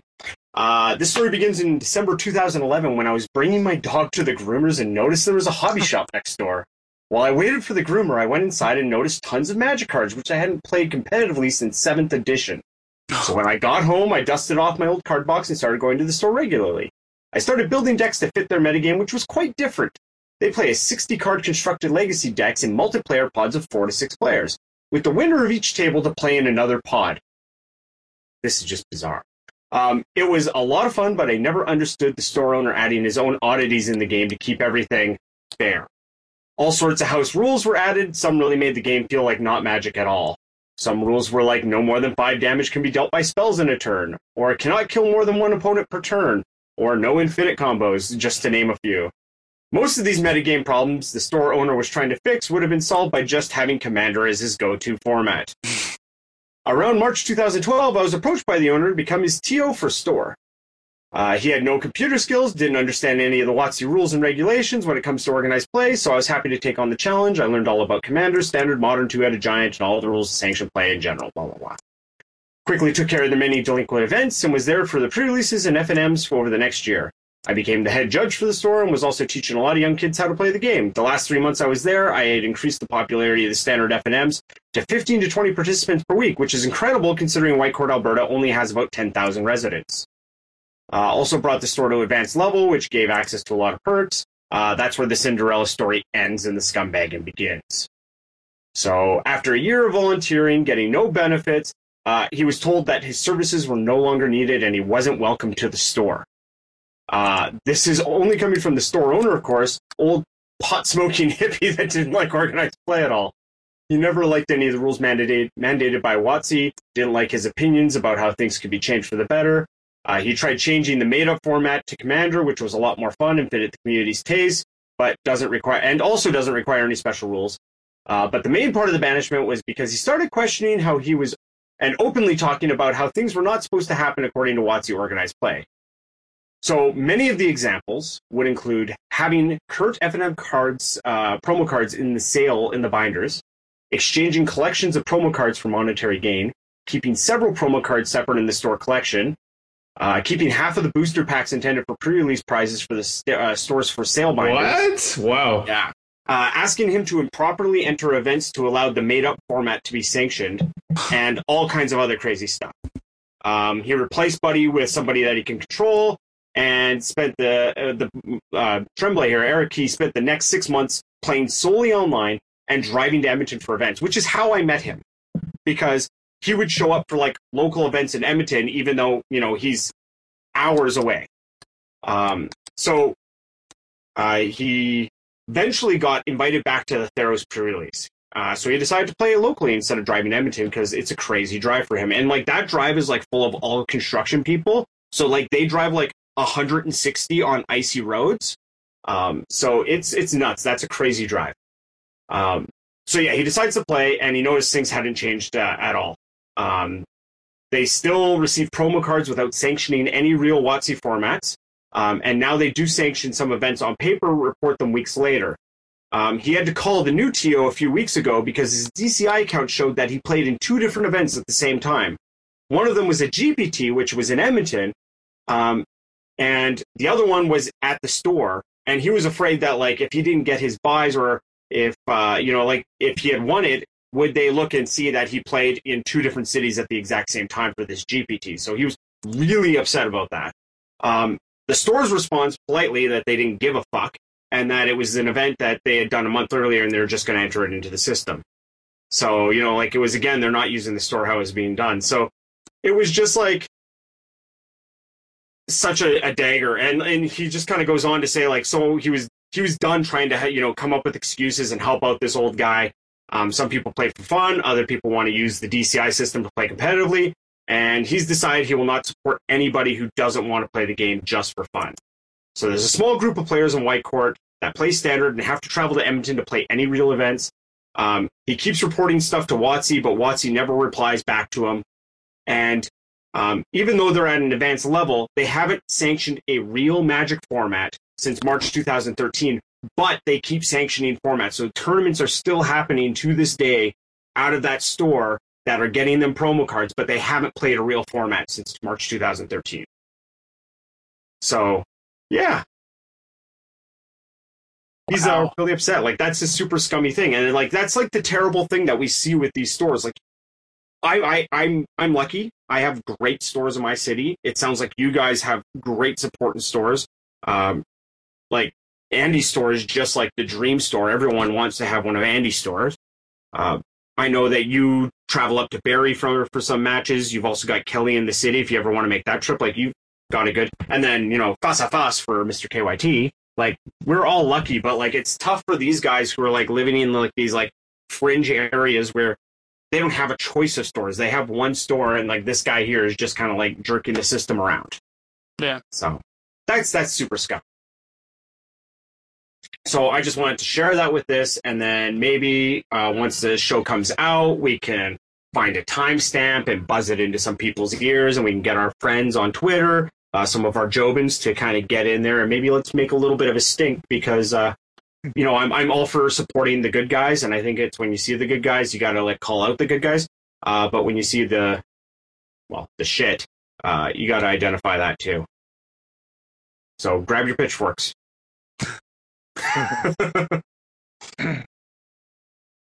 Yeah. So Andy, scumbag story. Doesn't have to be about a store. We just did that. I feel like most of my scumbag stories, I'm the scumbag. That's awesome. I got to do this show before I was, on the show, and my scumbag story was about how I was a scumbag. So you can totally go with that. You can use that. Well, Andy's, I call him he's hashtag Team Geistbag. Me, John Stern. Those two guys did the old, like your opponent, if he plays a Geist, like you had to announce the angel. Yeah. So John and Andy were definitely benefactors of that ruling when it was ruled that way, and their Team Geistbag since then. Nice. Yeah, like I remember when the Geist of St. Traff thing like immediately changed, and it's unfortunate that like it happened at such a high level. But I hold my opponents to the same expectation that I have that they're going to hold me at. Yeah. So when it comes to that kind of stuff, like sure I may seem like I'm rules lawyering people, but if they could have gained any advantage at all, I'm not letting them have it. Love it.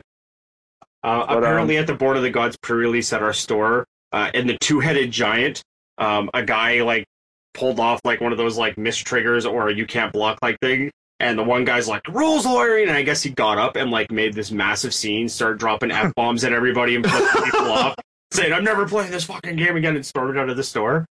So I'm really upset that I missed that. Yeah, I have 45-minute judge ruling. Wow.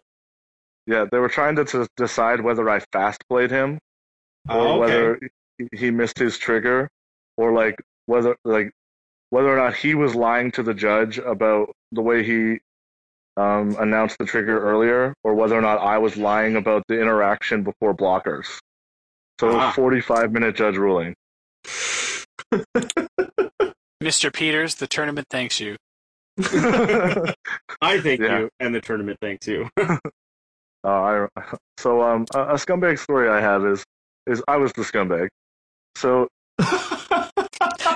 own it. Way to own it, brother. I love it. I love it. All right, so I was playing a win into a top 8 of a Mana Deprived Super Series, and this guy was like really excited, like hasn't top 8'd before, and he's like, "Yeah, we'll just draw, right?" I'm like, no, I'll only draw into like 3rd or 4th. I'm just gonna play." And so we play, and I beat him by top decking on him, and he's sad. He's not having a good time. But as the announcement goes up, he finishes in 8th, and I finish in 1st. So after I like dream crush him and like ruin his day, I play against him again and just immediately 2-0 him again. Oh man. You put him down, then he gets propped right back up, and you just slam him right back down. Yeah, guess who's back? Jesus. No revenge, no justice. And it's funny because at the PTQ that we top 8'd KYT recently, he also top 8'd, and he dream crushed his opponent in the finals, and that's why I was able to draw in. Just because he was dream crushing. Wow. And won. Wow, so you set him up. You built that moment in the past. You I created for the that long scenario.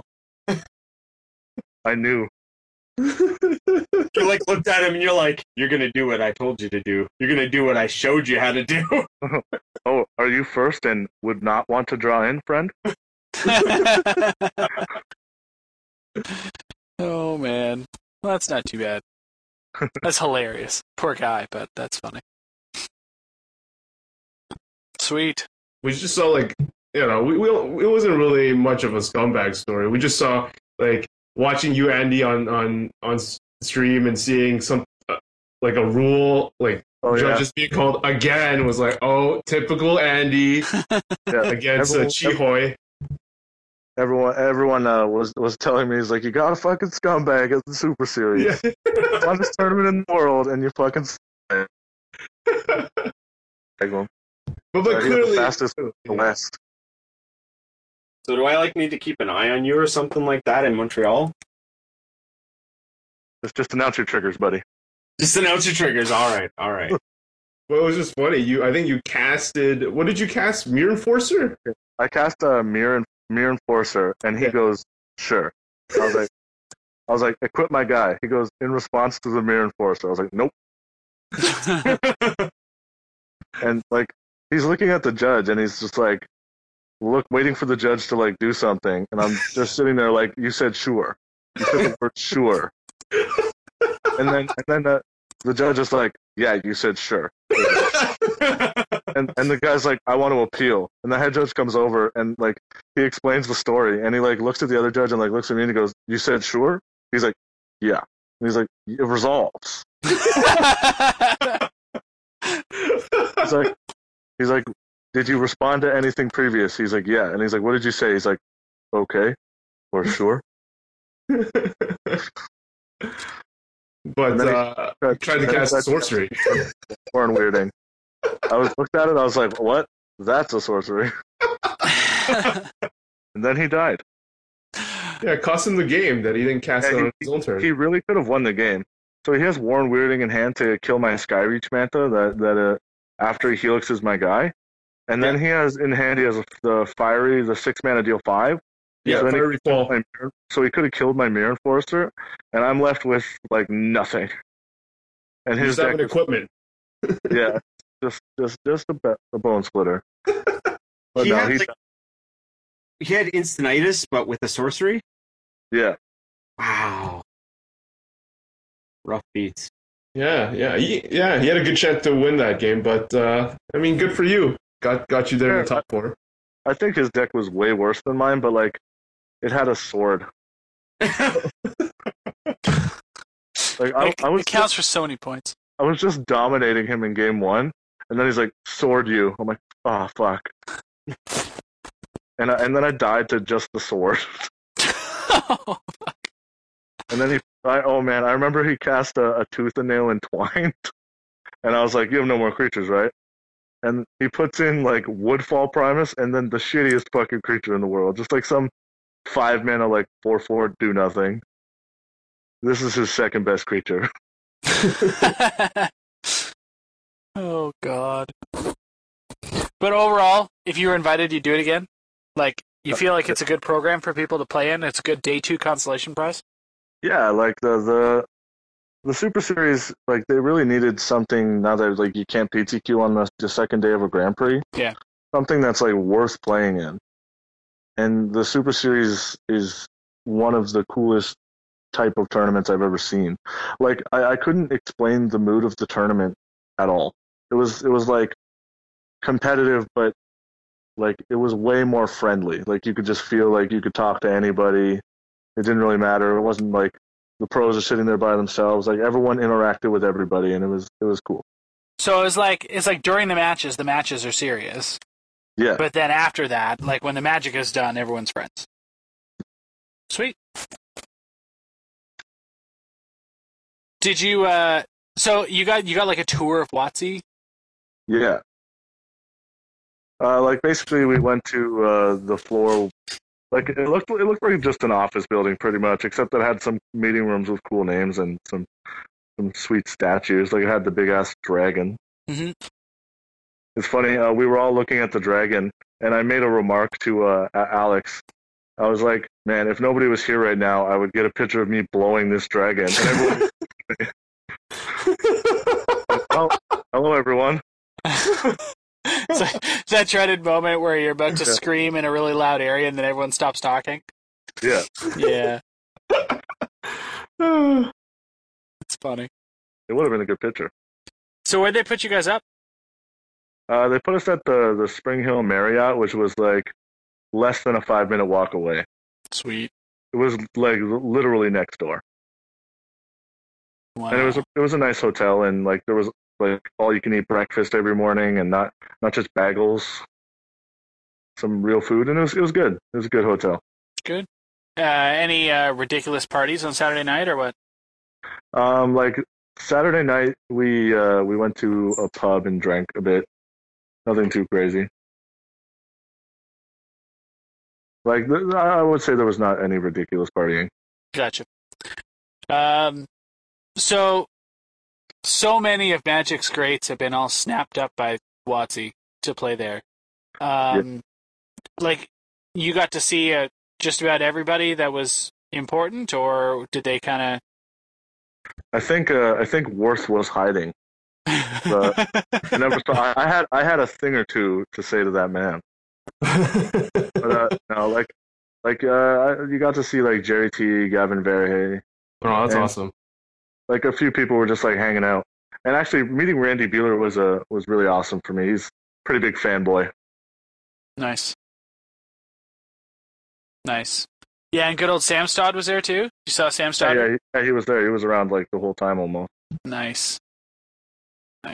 That is that's one guy that I really wish I would have been able to actually meet before he went to go and work at WotC. I've never actually like physically been in his presence and met him. Big dude. So I went down to Star City in Cincinnati about 6 months too late. Yeah. But, so speaking of interesting stuff, so they canceled SCG Somerset this weekend. Yeah, and lots of people are pissed right now. Yes. Yeah, I saw that. I was the one who told Alex. Oh, really? Yeah, he's like, "Oh, I'm pumped to play this band deck at the Star City." I'm like, I think they just canceled it. He's like, "Fuck, daggers." No. Well, yeah, there's lots of people who are like, "Oh, that's great. I've got, a hotel booked. I've got, a flight booked or whatever the case." And they're like, "Yeah, just call your hotel. Tell them you can't come." It's like, yeah, that doesn't work. Yeah, like Somerset feels like it's a pretty good hotspot. Like it's near a lot of stuff. So. Yeah, well, you get the feed from New York, you get the feed from Jersey, surrounding areas. Like it's a good eastern slot. I mean, it's for God's sakes, like they hold their invitational there at some points, right? So like it's got to be fairly centralized. Yeah. Yeah, everyone's losing their mind. Any chance you'll uncancel it? Fucking no. Those are the chances. If they uncancel it now, you need to issue an apology. Yeah, seriously. Good fucking luck there. So you're not going to the Pro Tour. Thanks. Didn't mean for that to be a dagger. That was like a really quick thanks. Yeah. Sorry. It's alright. There was a sweet dagger in the top 8. So right after I beat Chin Hui, I think his name was. Yeah. The guy looks at him and goes, "Sorry for the daggers. You need to sign all this shit." Oh Jesus! Just like hands him a bunch of paperwork. Like, you don't need to play anymore, friend. Modern is the format of the Pro Tour. Did you play at Duels for Duels? Me? Yeah. Nope. I was in Super Series. Oh fuck! Right. Yeah, that thing happened the same weekend. So, thoughts on the bannings? Where you would be with a Modern list if you had a tournament tomorrow? Ooh, if I had a tournament tomorrow, I'd probably play either blue-red twin, blue-white-red twin, or like Kiki Pod. Okay. I'm making a lot of one creatures. What twin? No love for the slippery boggle. No. It's pretty bad now. Did it get worse? It could, depending on the amount of fairies, because Spellstutter Sprite just hoses my deck so bad. Yeah. I just like that twin, blue-white, red twin, and Malayarpod, or not Malayarpod, Kiki-Jiki Pod can basically ignore what the bannings did. Like, it doesn't give a shit about Bitter Blossom. It doesn't really care that much about Nikado. Yeah. Like, well, they're all Bolt or Wall decks, right? So. Huh. It would just be interesting to see like what Deathrite Shaman like opens up, like what decks come back and do those decks affect Birthing Pod? Yeah, I feel like half of the reason people started playing Malayarpod over Kiki Pod was because you didn't need to combo because you had such like grindy cards such as Deathrite Shaman. Yeah. Like, you could change your entire game plan where you can just be like, I'm going to be a really good deck that can kill you in one turn later. Yeah, you're a fair deck that has an unfair card that turns your deck into an unfair deck. Yeah. So you're a good fair deck, but then you have the ability to be the most broken unfair deck. Yeah. Okay. Seems fair. So you think Kiki Pod is just the superior pod deck, like the 4-color pod decks? I'm no expert by any means of Modern. Like, it's my least studied format, but I've played Kiki Pod quite a bit, and it was really strong before like Malayarpod took over and like Jund got like a Deathrite and everything. And I think that it's in a good spot if people are trying to play like Control or like Fairies. I feel like it probably does pretty good against Fairies. Like, once you resolve a pod, you don't need to really do anything. Yeah. Yeah, that makes sense. Except for like dealing with 4 cryptic commands, but aside from that. Whatever. Cryptic, schmictic. Glenalantra Archmage, baby. Oh yeah, I forgot Kiki Pod plays that. Shit. I should look at that. Nice. Okay. Like, that's why I think blue-white red twin is in a really good spot right now too, is because like the Wall of Omens like take care of the aggro decks that might come, like the Zoo decks. Yeah. Yeah. And Resto Angel is probably pretty good against fairies. Yeah, just saying. Yeah. Yeah. And being able to like just combo kill them if you have to, like, your fair game plan is pretty good because you're still like 4 bolt, 4 remand, like some number of helixes, some number of paths. Yeah. So like I feel like it fits in every spectrum a little bit. I didn't think of that. I mean, like, I basically think the Twin's going to win the Pro Tour.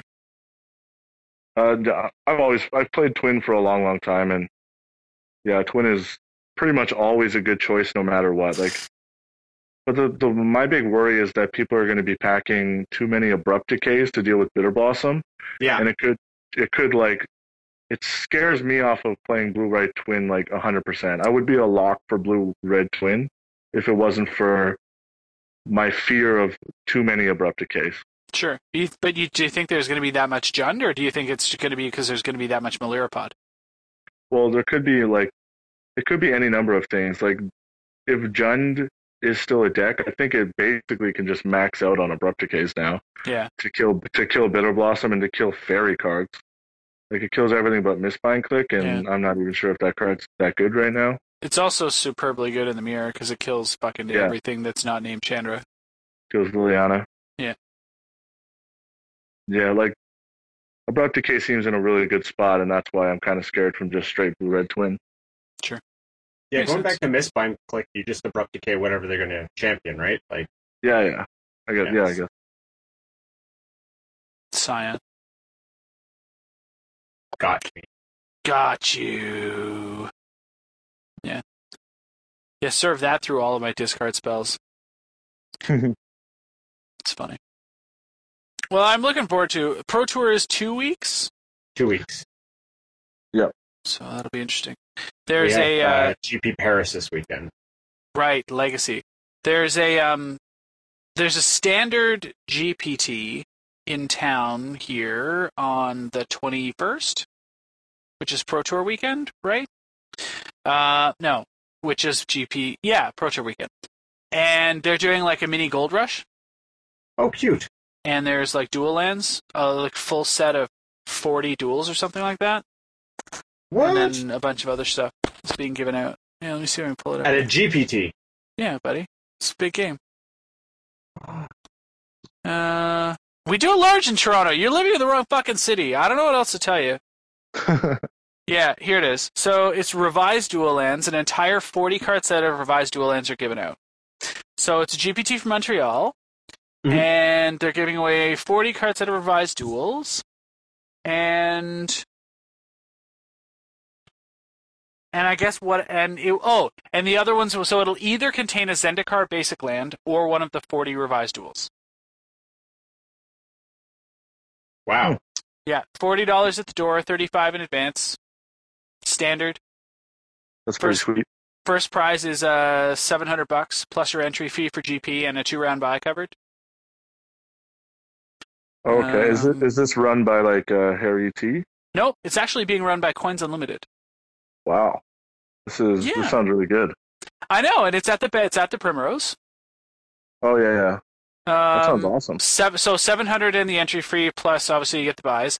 300 cash for second, 150 cash for third and fourth, 100 cash for the rest of the top 8, and $40 cash all the way down to the 16th place.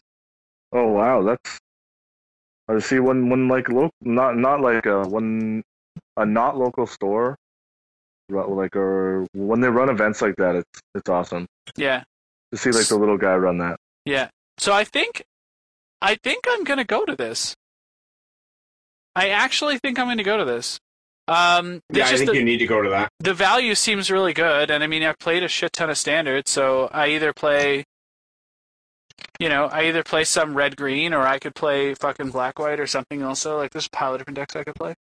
But alternatively, there's also a modern GPT side event for GP Richmond, and each player who participates in the side event also receives one of the envelopes. So first place for that is 4 Modern Masters Tarmogoyfs.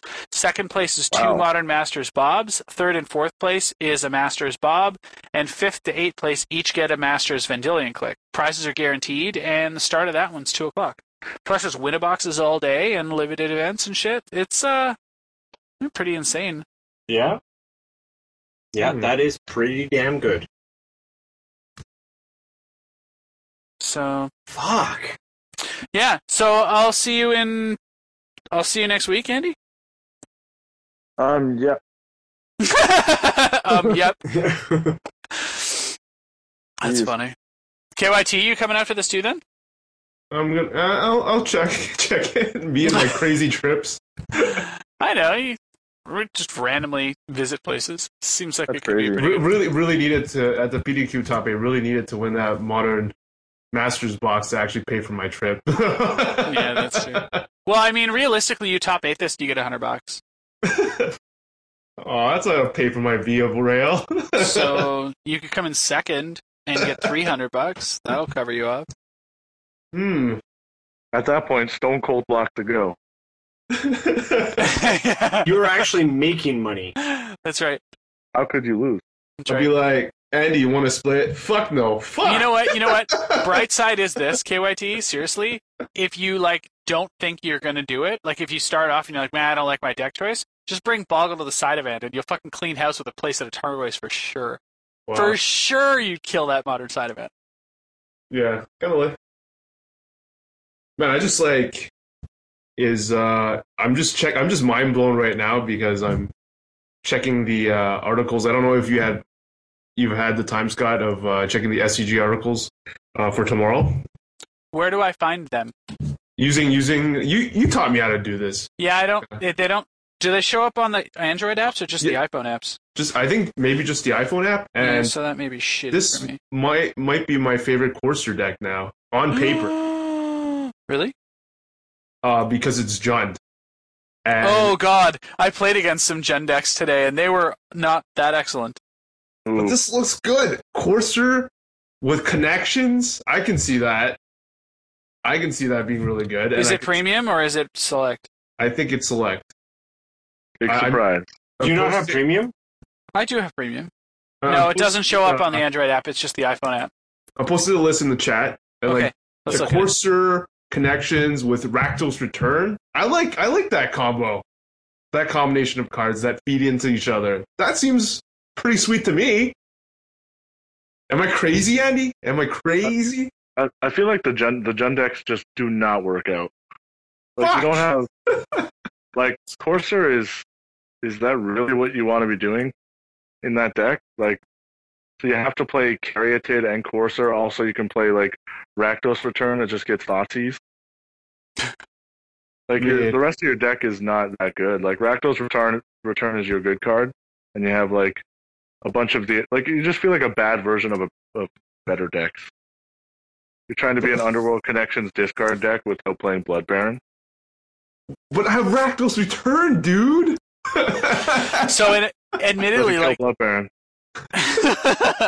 Rakdos Return is a really sweet card. It's very, very good. Pelucranos kills Blood Baron. Yeah. With infinite mana. So do all those Mizium Mortars. That's true. All that Mizium Mortar? All them Mizium Mortars. There is a sideboard. Keep reading. Doesn't this deck look sweet? Doesn't it appeal to the Jund side of you, Scott? So it does appeal to the Jund side of me. Look at it. I know. I just don't think I can do it. I just never felt like those decks were any good. I've never like lost to them. I've never been scared of anything except for the Rakdos Return. And like if you draw that too late, it's just absolutely terrible. Yeah.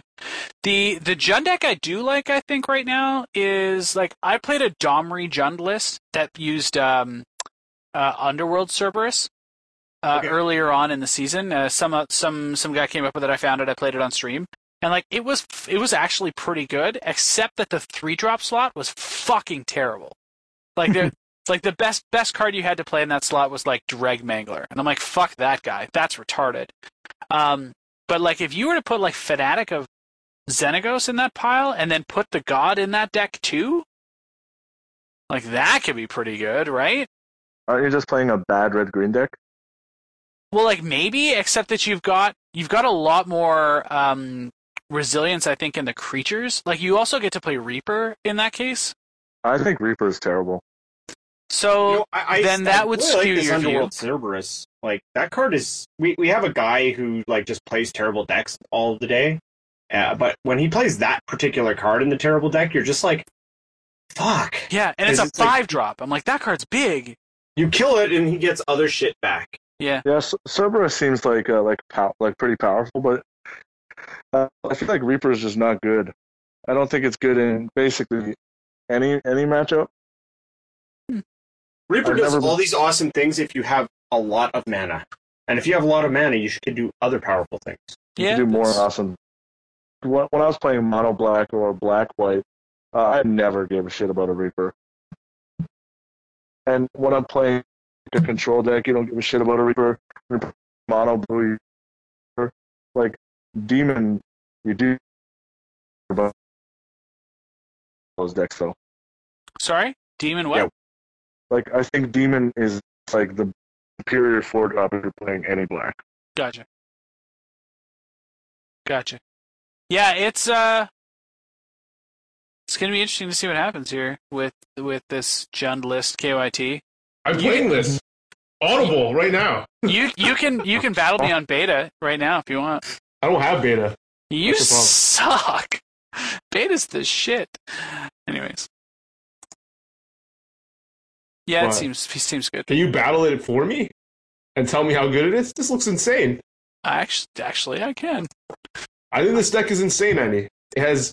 You can't see the list, right? Or can you? Right, no, he can't see the list. You can just read it out. It's got 4 demons, 4 coursers, 1 scavenging ooze, 4 abrupt decay, 3 Pelucranos, 3 Rakdos Return, just to name drop all these like sick ass spells. I like it. 4 Heroes Downfall. Does it play any Planeswalkers? 1 Raska. Ooh.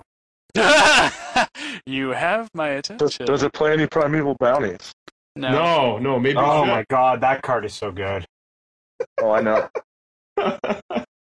Oh yeah, you love that in your green black deck of the previous format. I have a sweet story. So to win my invite to the 2 series, I played against somebody when in play he has a Liliana at ultimate, a Vraska at ultimate, 4 cards in hand. I have 11 lands in play, no cards in hand, no creatures in play, and I win this game. Wow. Primeval Bounty. So he ultimates Vraska, and I drove over the line. So I kill his guys. It was a powder, and then he Liliana ultimates because it can ultimate while living. So he splits it up. I was like, I'll take 6 lands. I play Primeval Bounty, and then my draw steps for the next 3 turns are Thragtusk, or Alpha Messenger. His hand is just removal spells. That is hilarious. It was a good game. Wow. So, Okay, hold on. What are we doing here? What are we doing? I'm just looking at this. So, 4 Thoughtseize, 4 Heroes Downfall, 1 Museum Orders, 2 Underworld Connections, 4 Sylvan Caryatid, 3 Rakdos Return, 1 Vraska. man, if I had to play a deck blind, this would be it. So, KYT, just so that we're clear. No, that's right. Wow. Okay. Well, it looks sweet in every way, I think. I just have to see it. It might play out as ass, but just looking at it and I think it's like the best Courser deck for me. No Reaper of the Wilds. 4 Desecration Demons, man. No dragons. Oof. That's the one that hurts me. I'm like, I don't know if this is gonna be good. There's no dragons in it. I'm just tweaking the mana base here, and then I'll put it through. Oh yeah, oh baby. No, like I'm just trying to because the mana base numbers are a little bit strange. Temple of Malice 3. Temple of Abandon 3. Yeah, this actually sounds pretty good.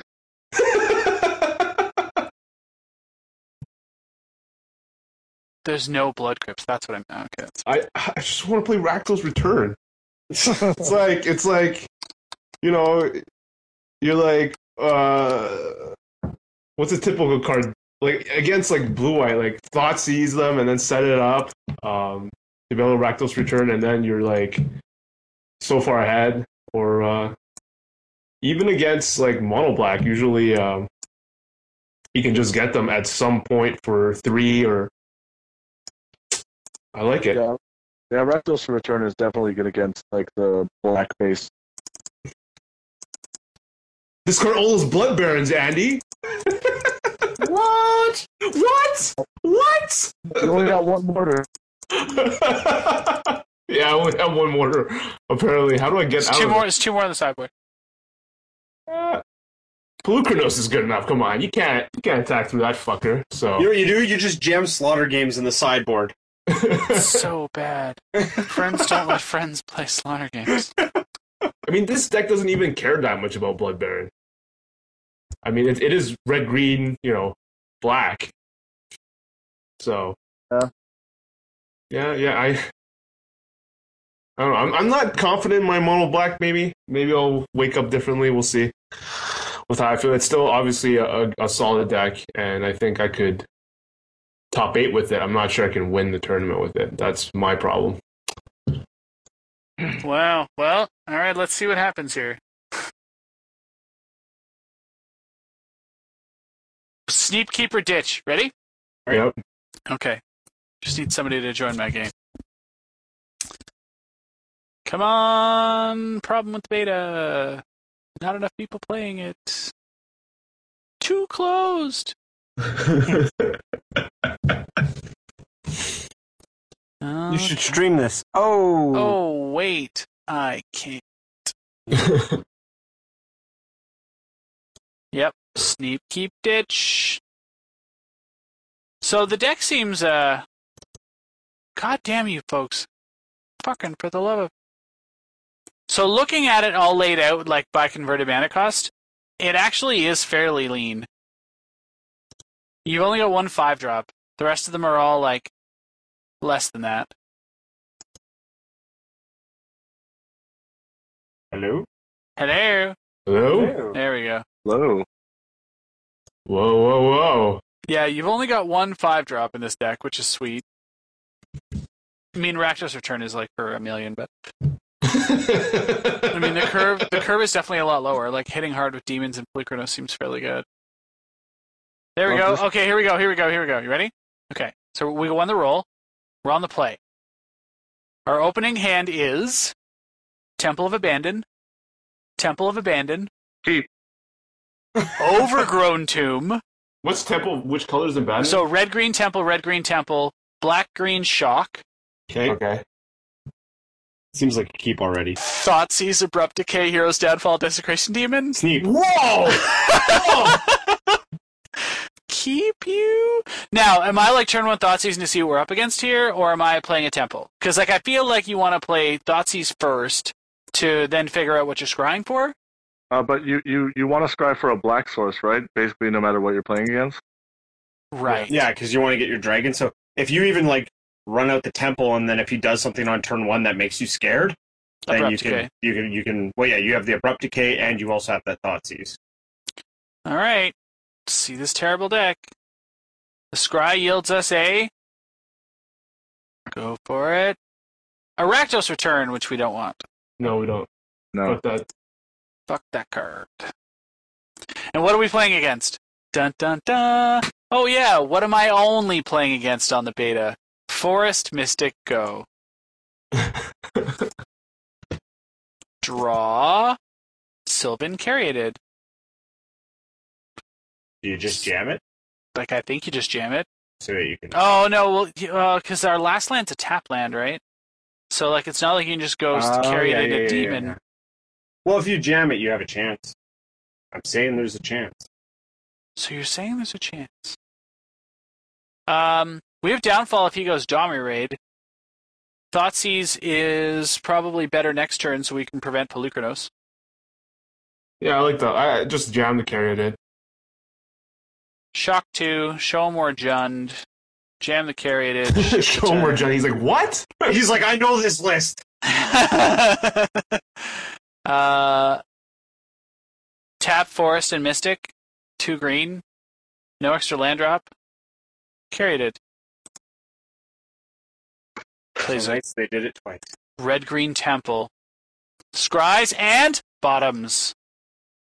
Alright. So he has no idea what he's getting off the top.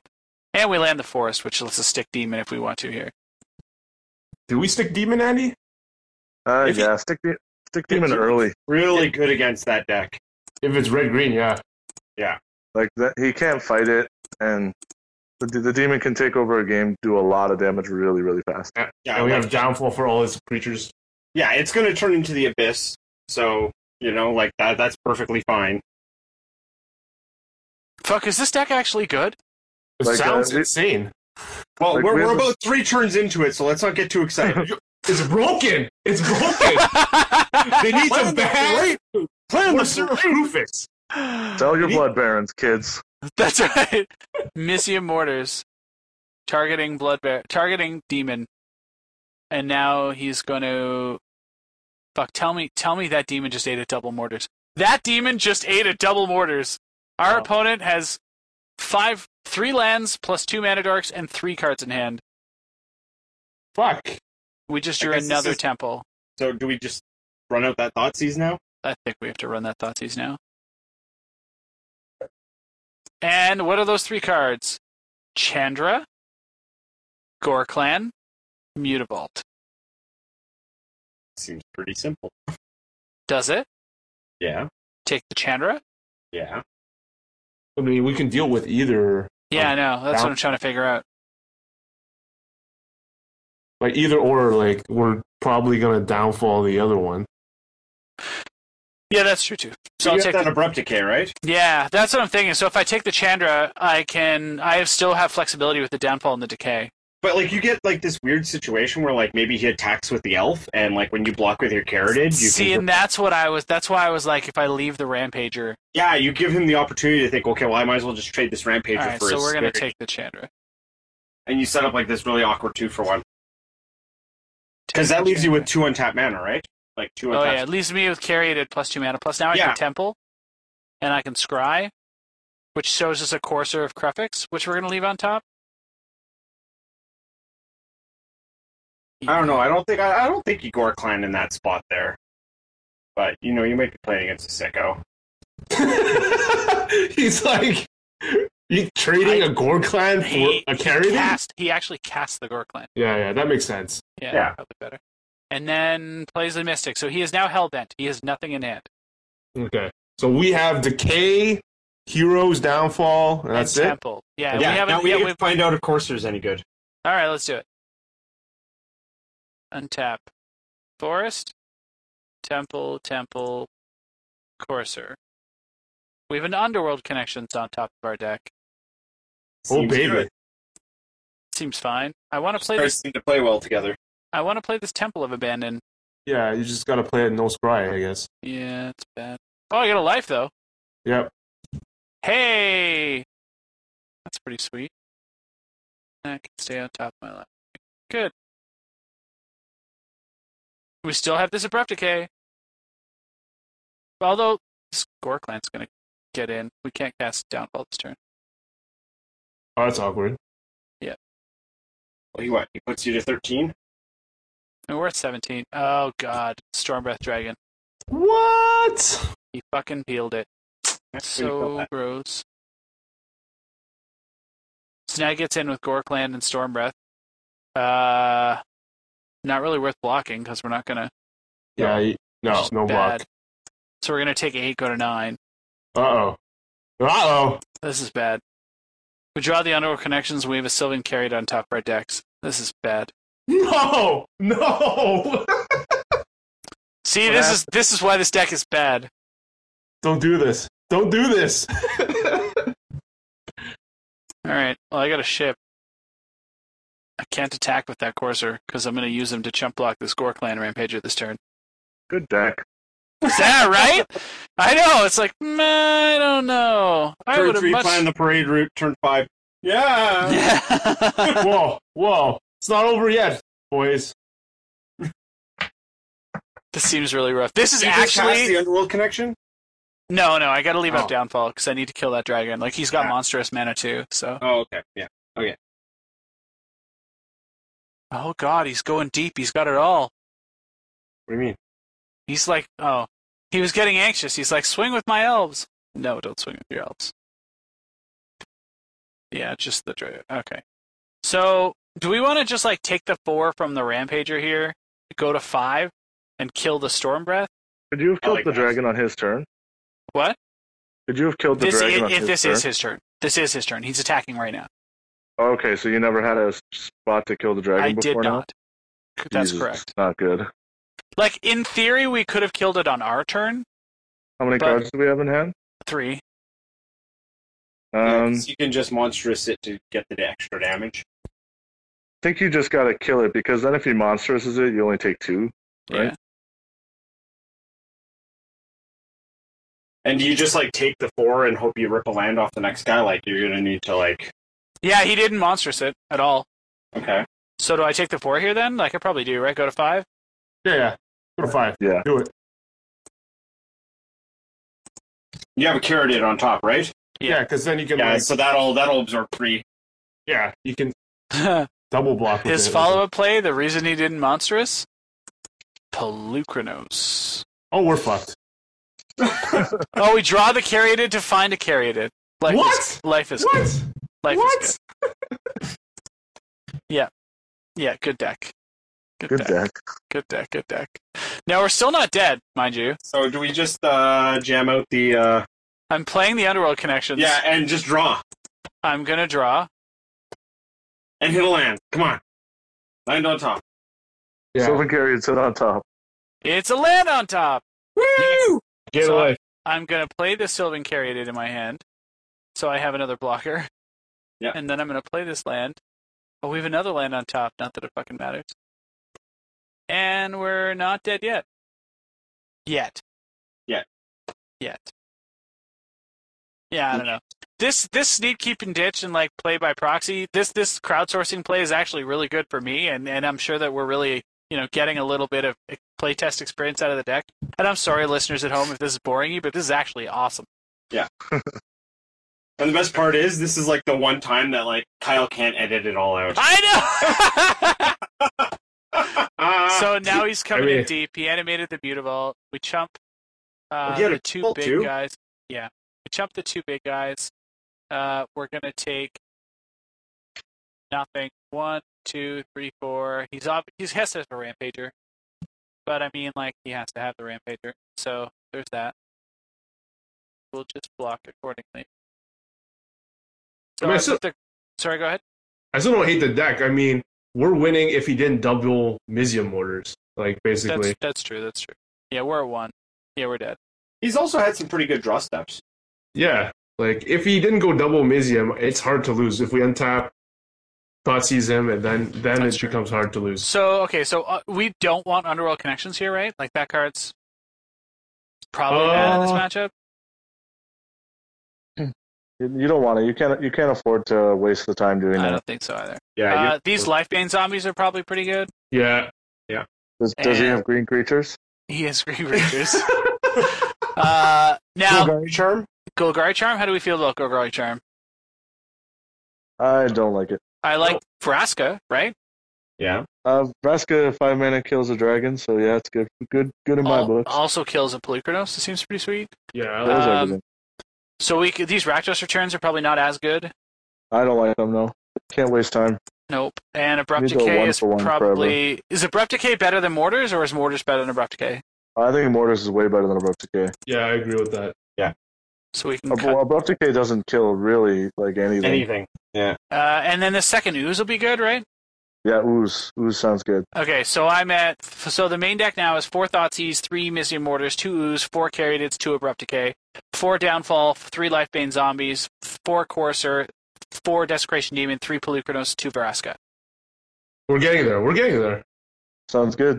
Okay, so that's our sideboard game. This is gonna be good. So if we're this is awesome. Yes, we're gonna play first. Okay, Sneep Keeper Ditch. I can tell you already, it's a ditch. Lifebane Zombie, Caryatid, Courser, Polychronos, Downfall, Temple of Malice. Damn it! Oh! Scarlet! You don't have the faith. No. No way. Okay, this card said Scry 1 on it, man. This one's probably better. Courser, Desecration Demon, Mizium Mortars, Thoughtseize, Swamp, Red-Green Temple. Yeah. Oh, yeah. Yeah. So we'll keep that. Temple to start, because we want to find another land, right? Yeah, I like that. Or do you want to lead off on Thoughtseize? I like Tempo. Like, we don't have a turn 2 play other than Mizium Mortars anyway, right? So, it's a Polychronos, which we have to ship away. Yeah, I like that. Okay. Scrylands at the tits! They usually, have scary plays starting at turn 3, so... Oh, no turn 1 play. We drew a Stomping Ground. Teach. What's that? Teach me. Teach him. Teach you? What do we have now? What are our spells? So we've got Mortars, Courser, Demon, Thoughtseize. We have Swamp and Stomping Ground. I think we just play Stomping Ground here, right? Or just do we have black? Yeah, I could play a Swamp and a Thoughtseize. Yeah, I think I would Thoughtseize him because if his hand's really reliant on Sylvan Caryatid, you want to take it now. Yeah, because that makes sense. Makes so sense. he has Forest Mountain, Domri Raid, Mizium Mortars, Polychronos, Stormbreath Dragon, Caryatid. You really want to take the Domri, but I think the Caryatid is still going to be kind of the place. I think the Caryatid cripples his curve. Yeah, because he's going to be doing everything a turn early.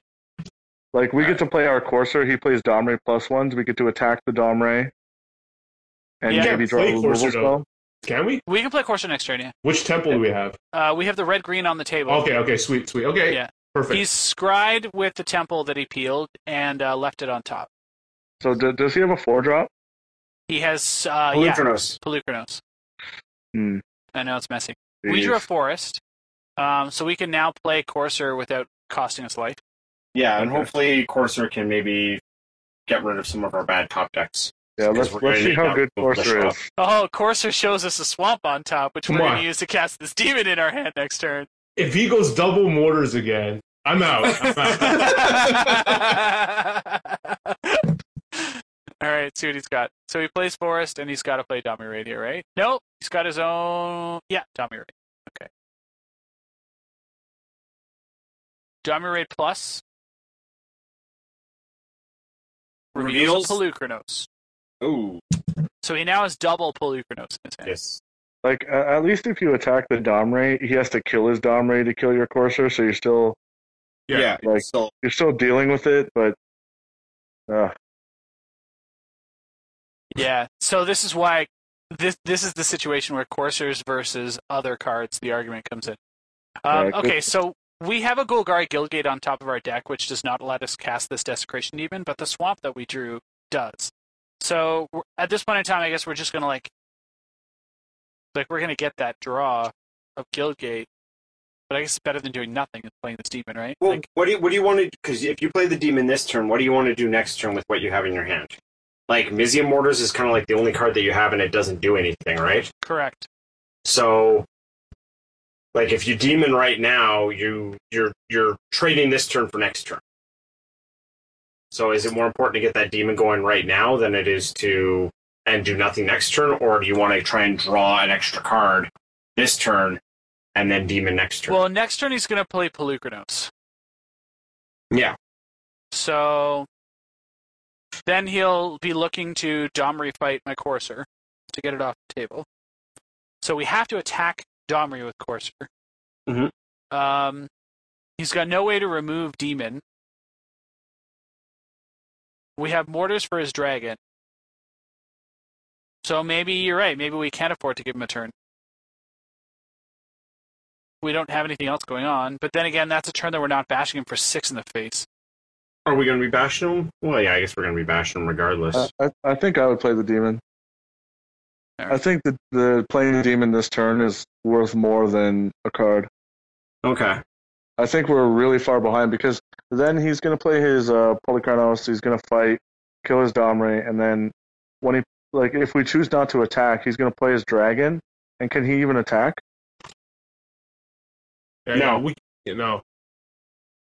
Exactly. So then our Dragon will hold down the fort for another turn. Not our Dragon, his Dragon. Yeah. Yeah. But we have Mortars for his Dragon. There is a chance that he doesn't trade Domri for the Courser also, and we might be able to get, some more value there. Yeah. True.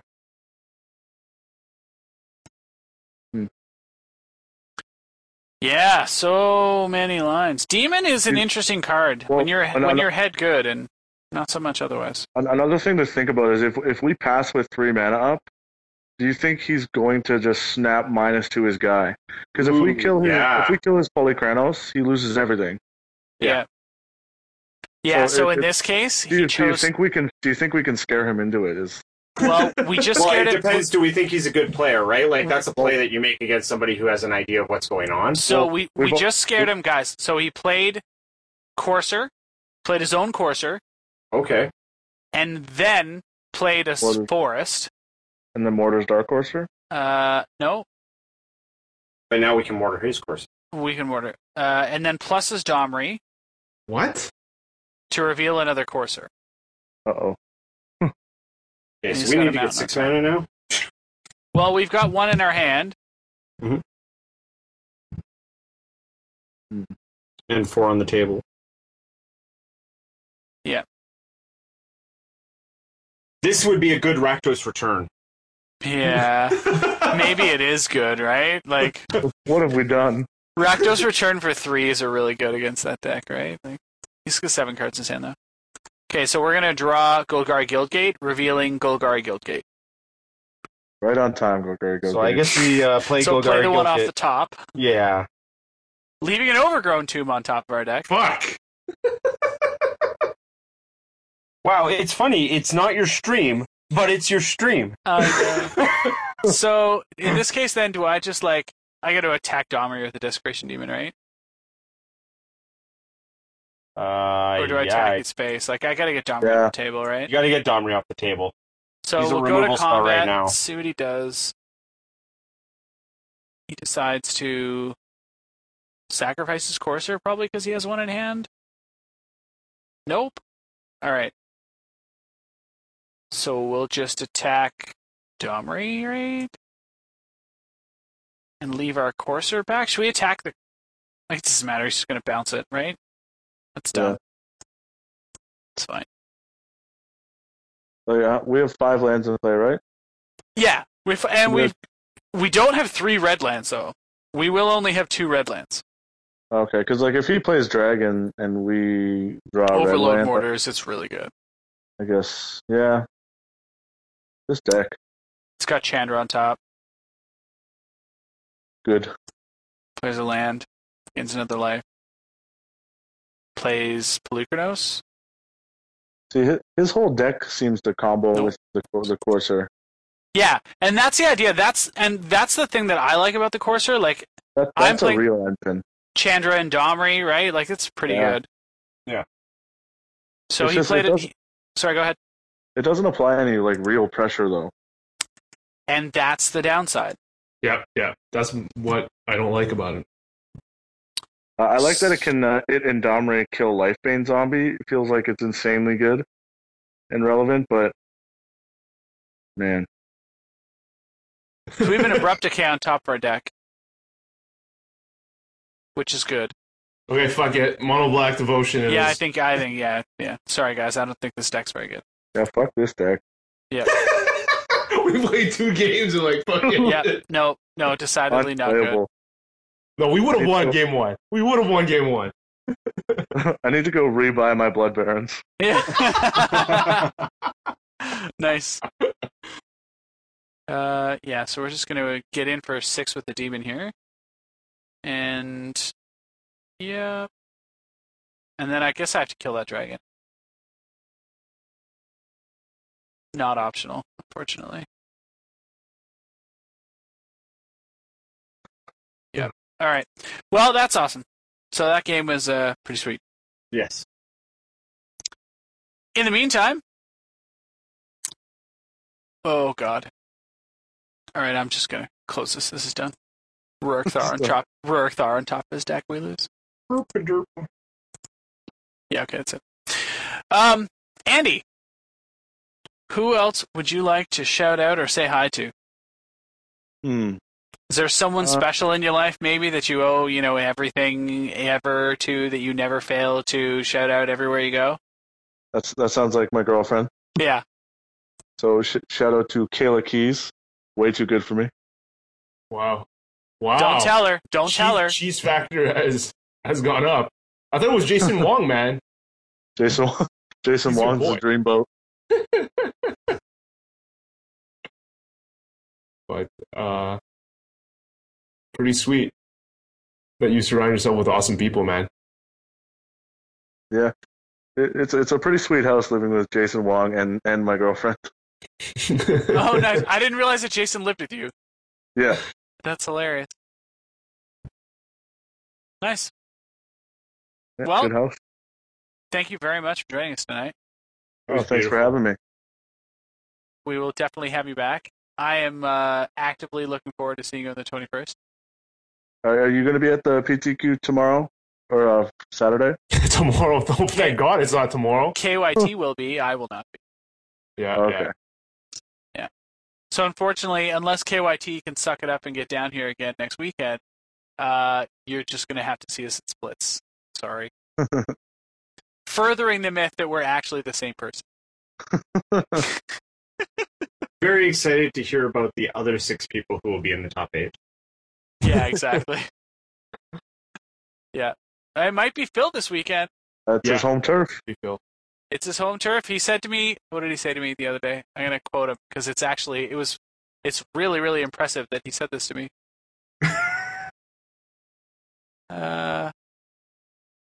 Yep, here. I said, well, let me know how the PTQ goes. And he says, I don't know. I got a good feeling about this one. He said, it's rare that I'm this on board with the deck with so little experience actually playing with it. So, I don't know. Maybe? Well, we'll see. We'll see. It would be pretty awesome to have a huge, showdown. And one of you, mow through. That'd just be really good. I hope that at least one of the 3 of you win the damn thing. That would be ideal. Yeah. If it's you and KYT battling in the finals, then it will actually solve once and for all which one of you is the better player without a Pro Tour attendance. Oh, man. Bring it! I expect at least a half-hour judge call. Oh no, I'm gonna get Geist bagged in the last turn. You said sure. Yo, fuck you, Judge. You didn't hear shit. He said sure, friend. Sure is sure, man. Sure is sure. Somehow Jeremy's the judge. Like, what? What's even happening? Wow, which is kind of funny.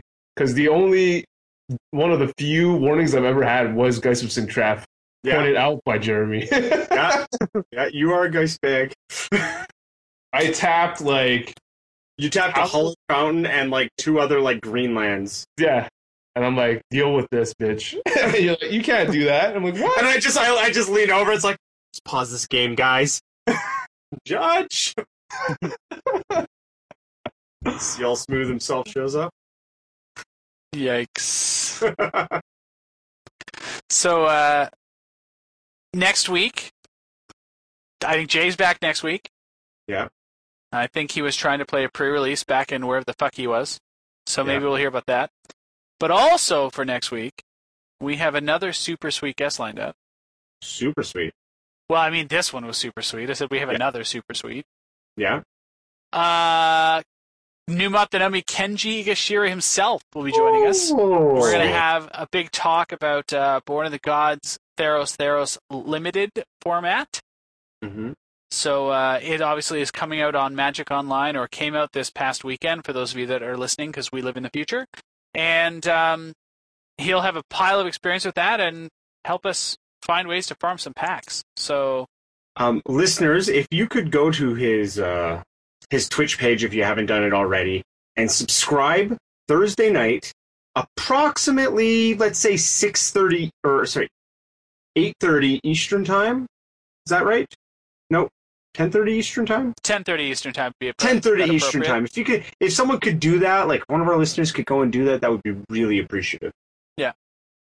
Yeah, we'll get him to do the new subscriber thing for you right here on the podcast. Yeah, but someone needs to subscribe. So correct. If you haven't done it, do it, because he doesn't do it for free. He's a bit of a prima donna. Anyways, so that's it for this week, folks. Have yourselves a wonderful evening. Hopefully you guys enjoyed the episode. Make sure you leave the comments, subscribe on iTunes, and have a good night. Love you guys. I won't have hair.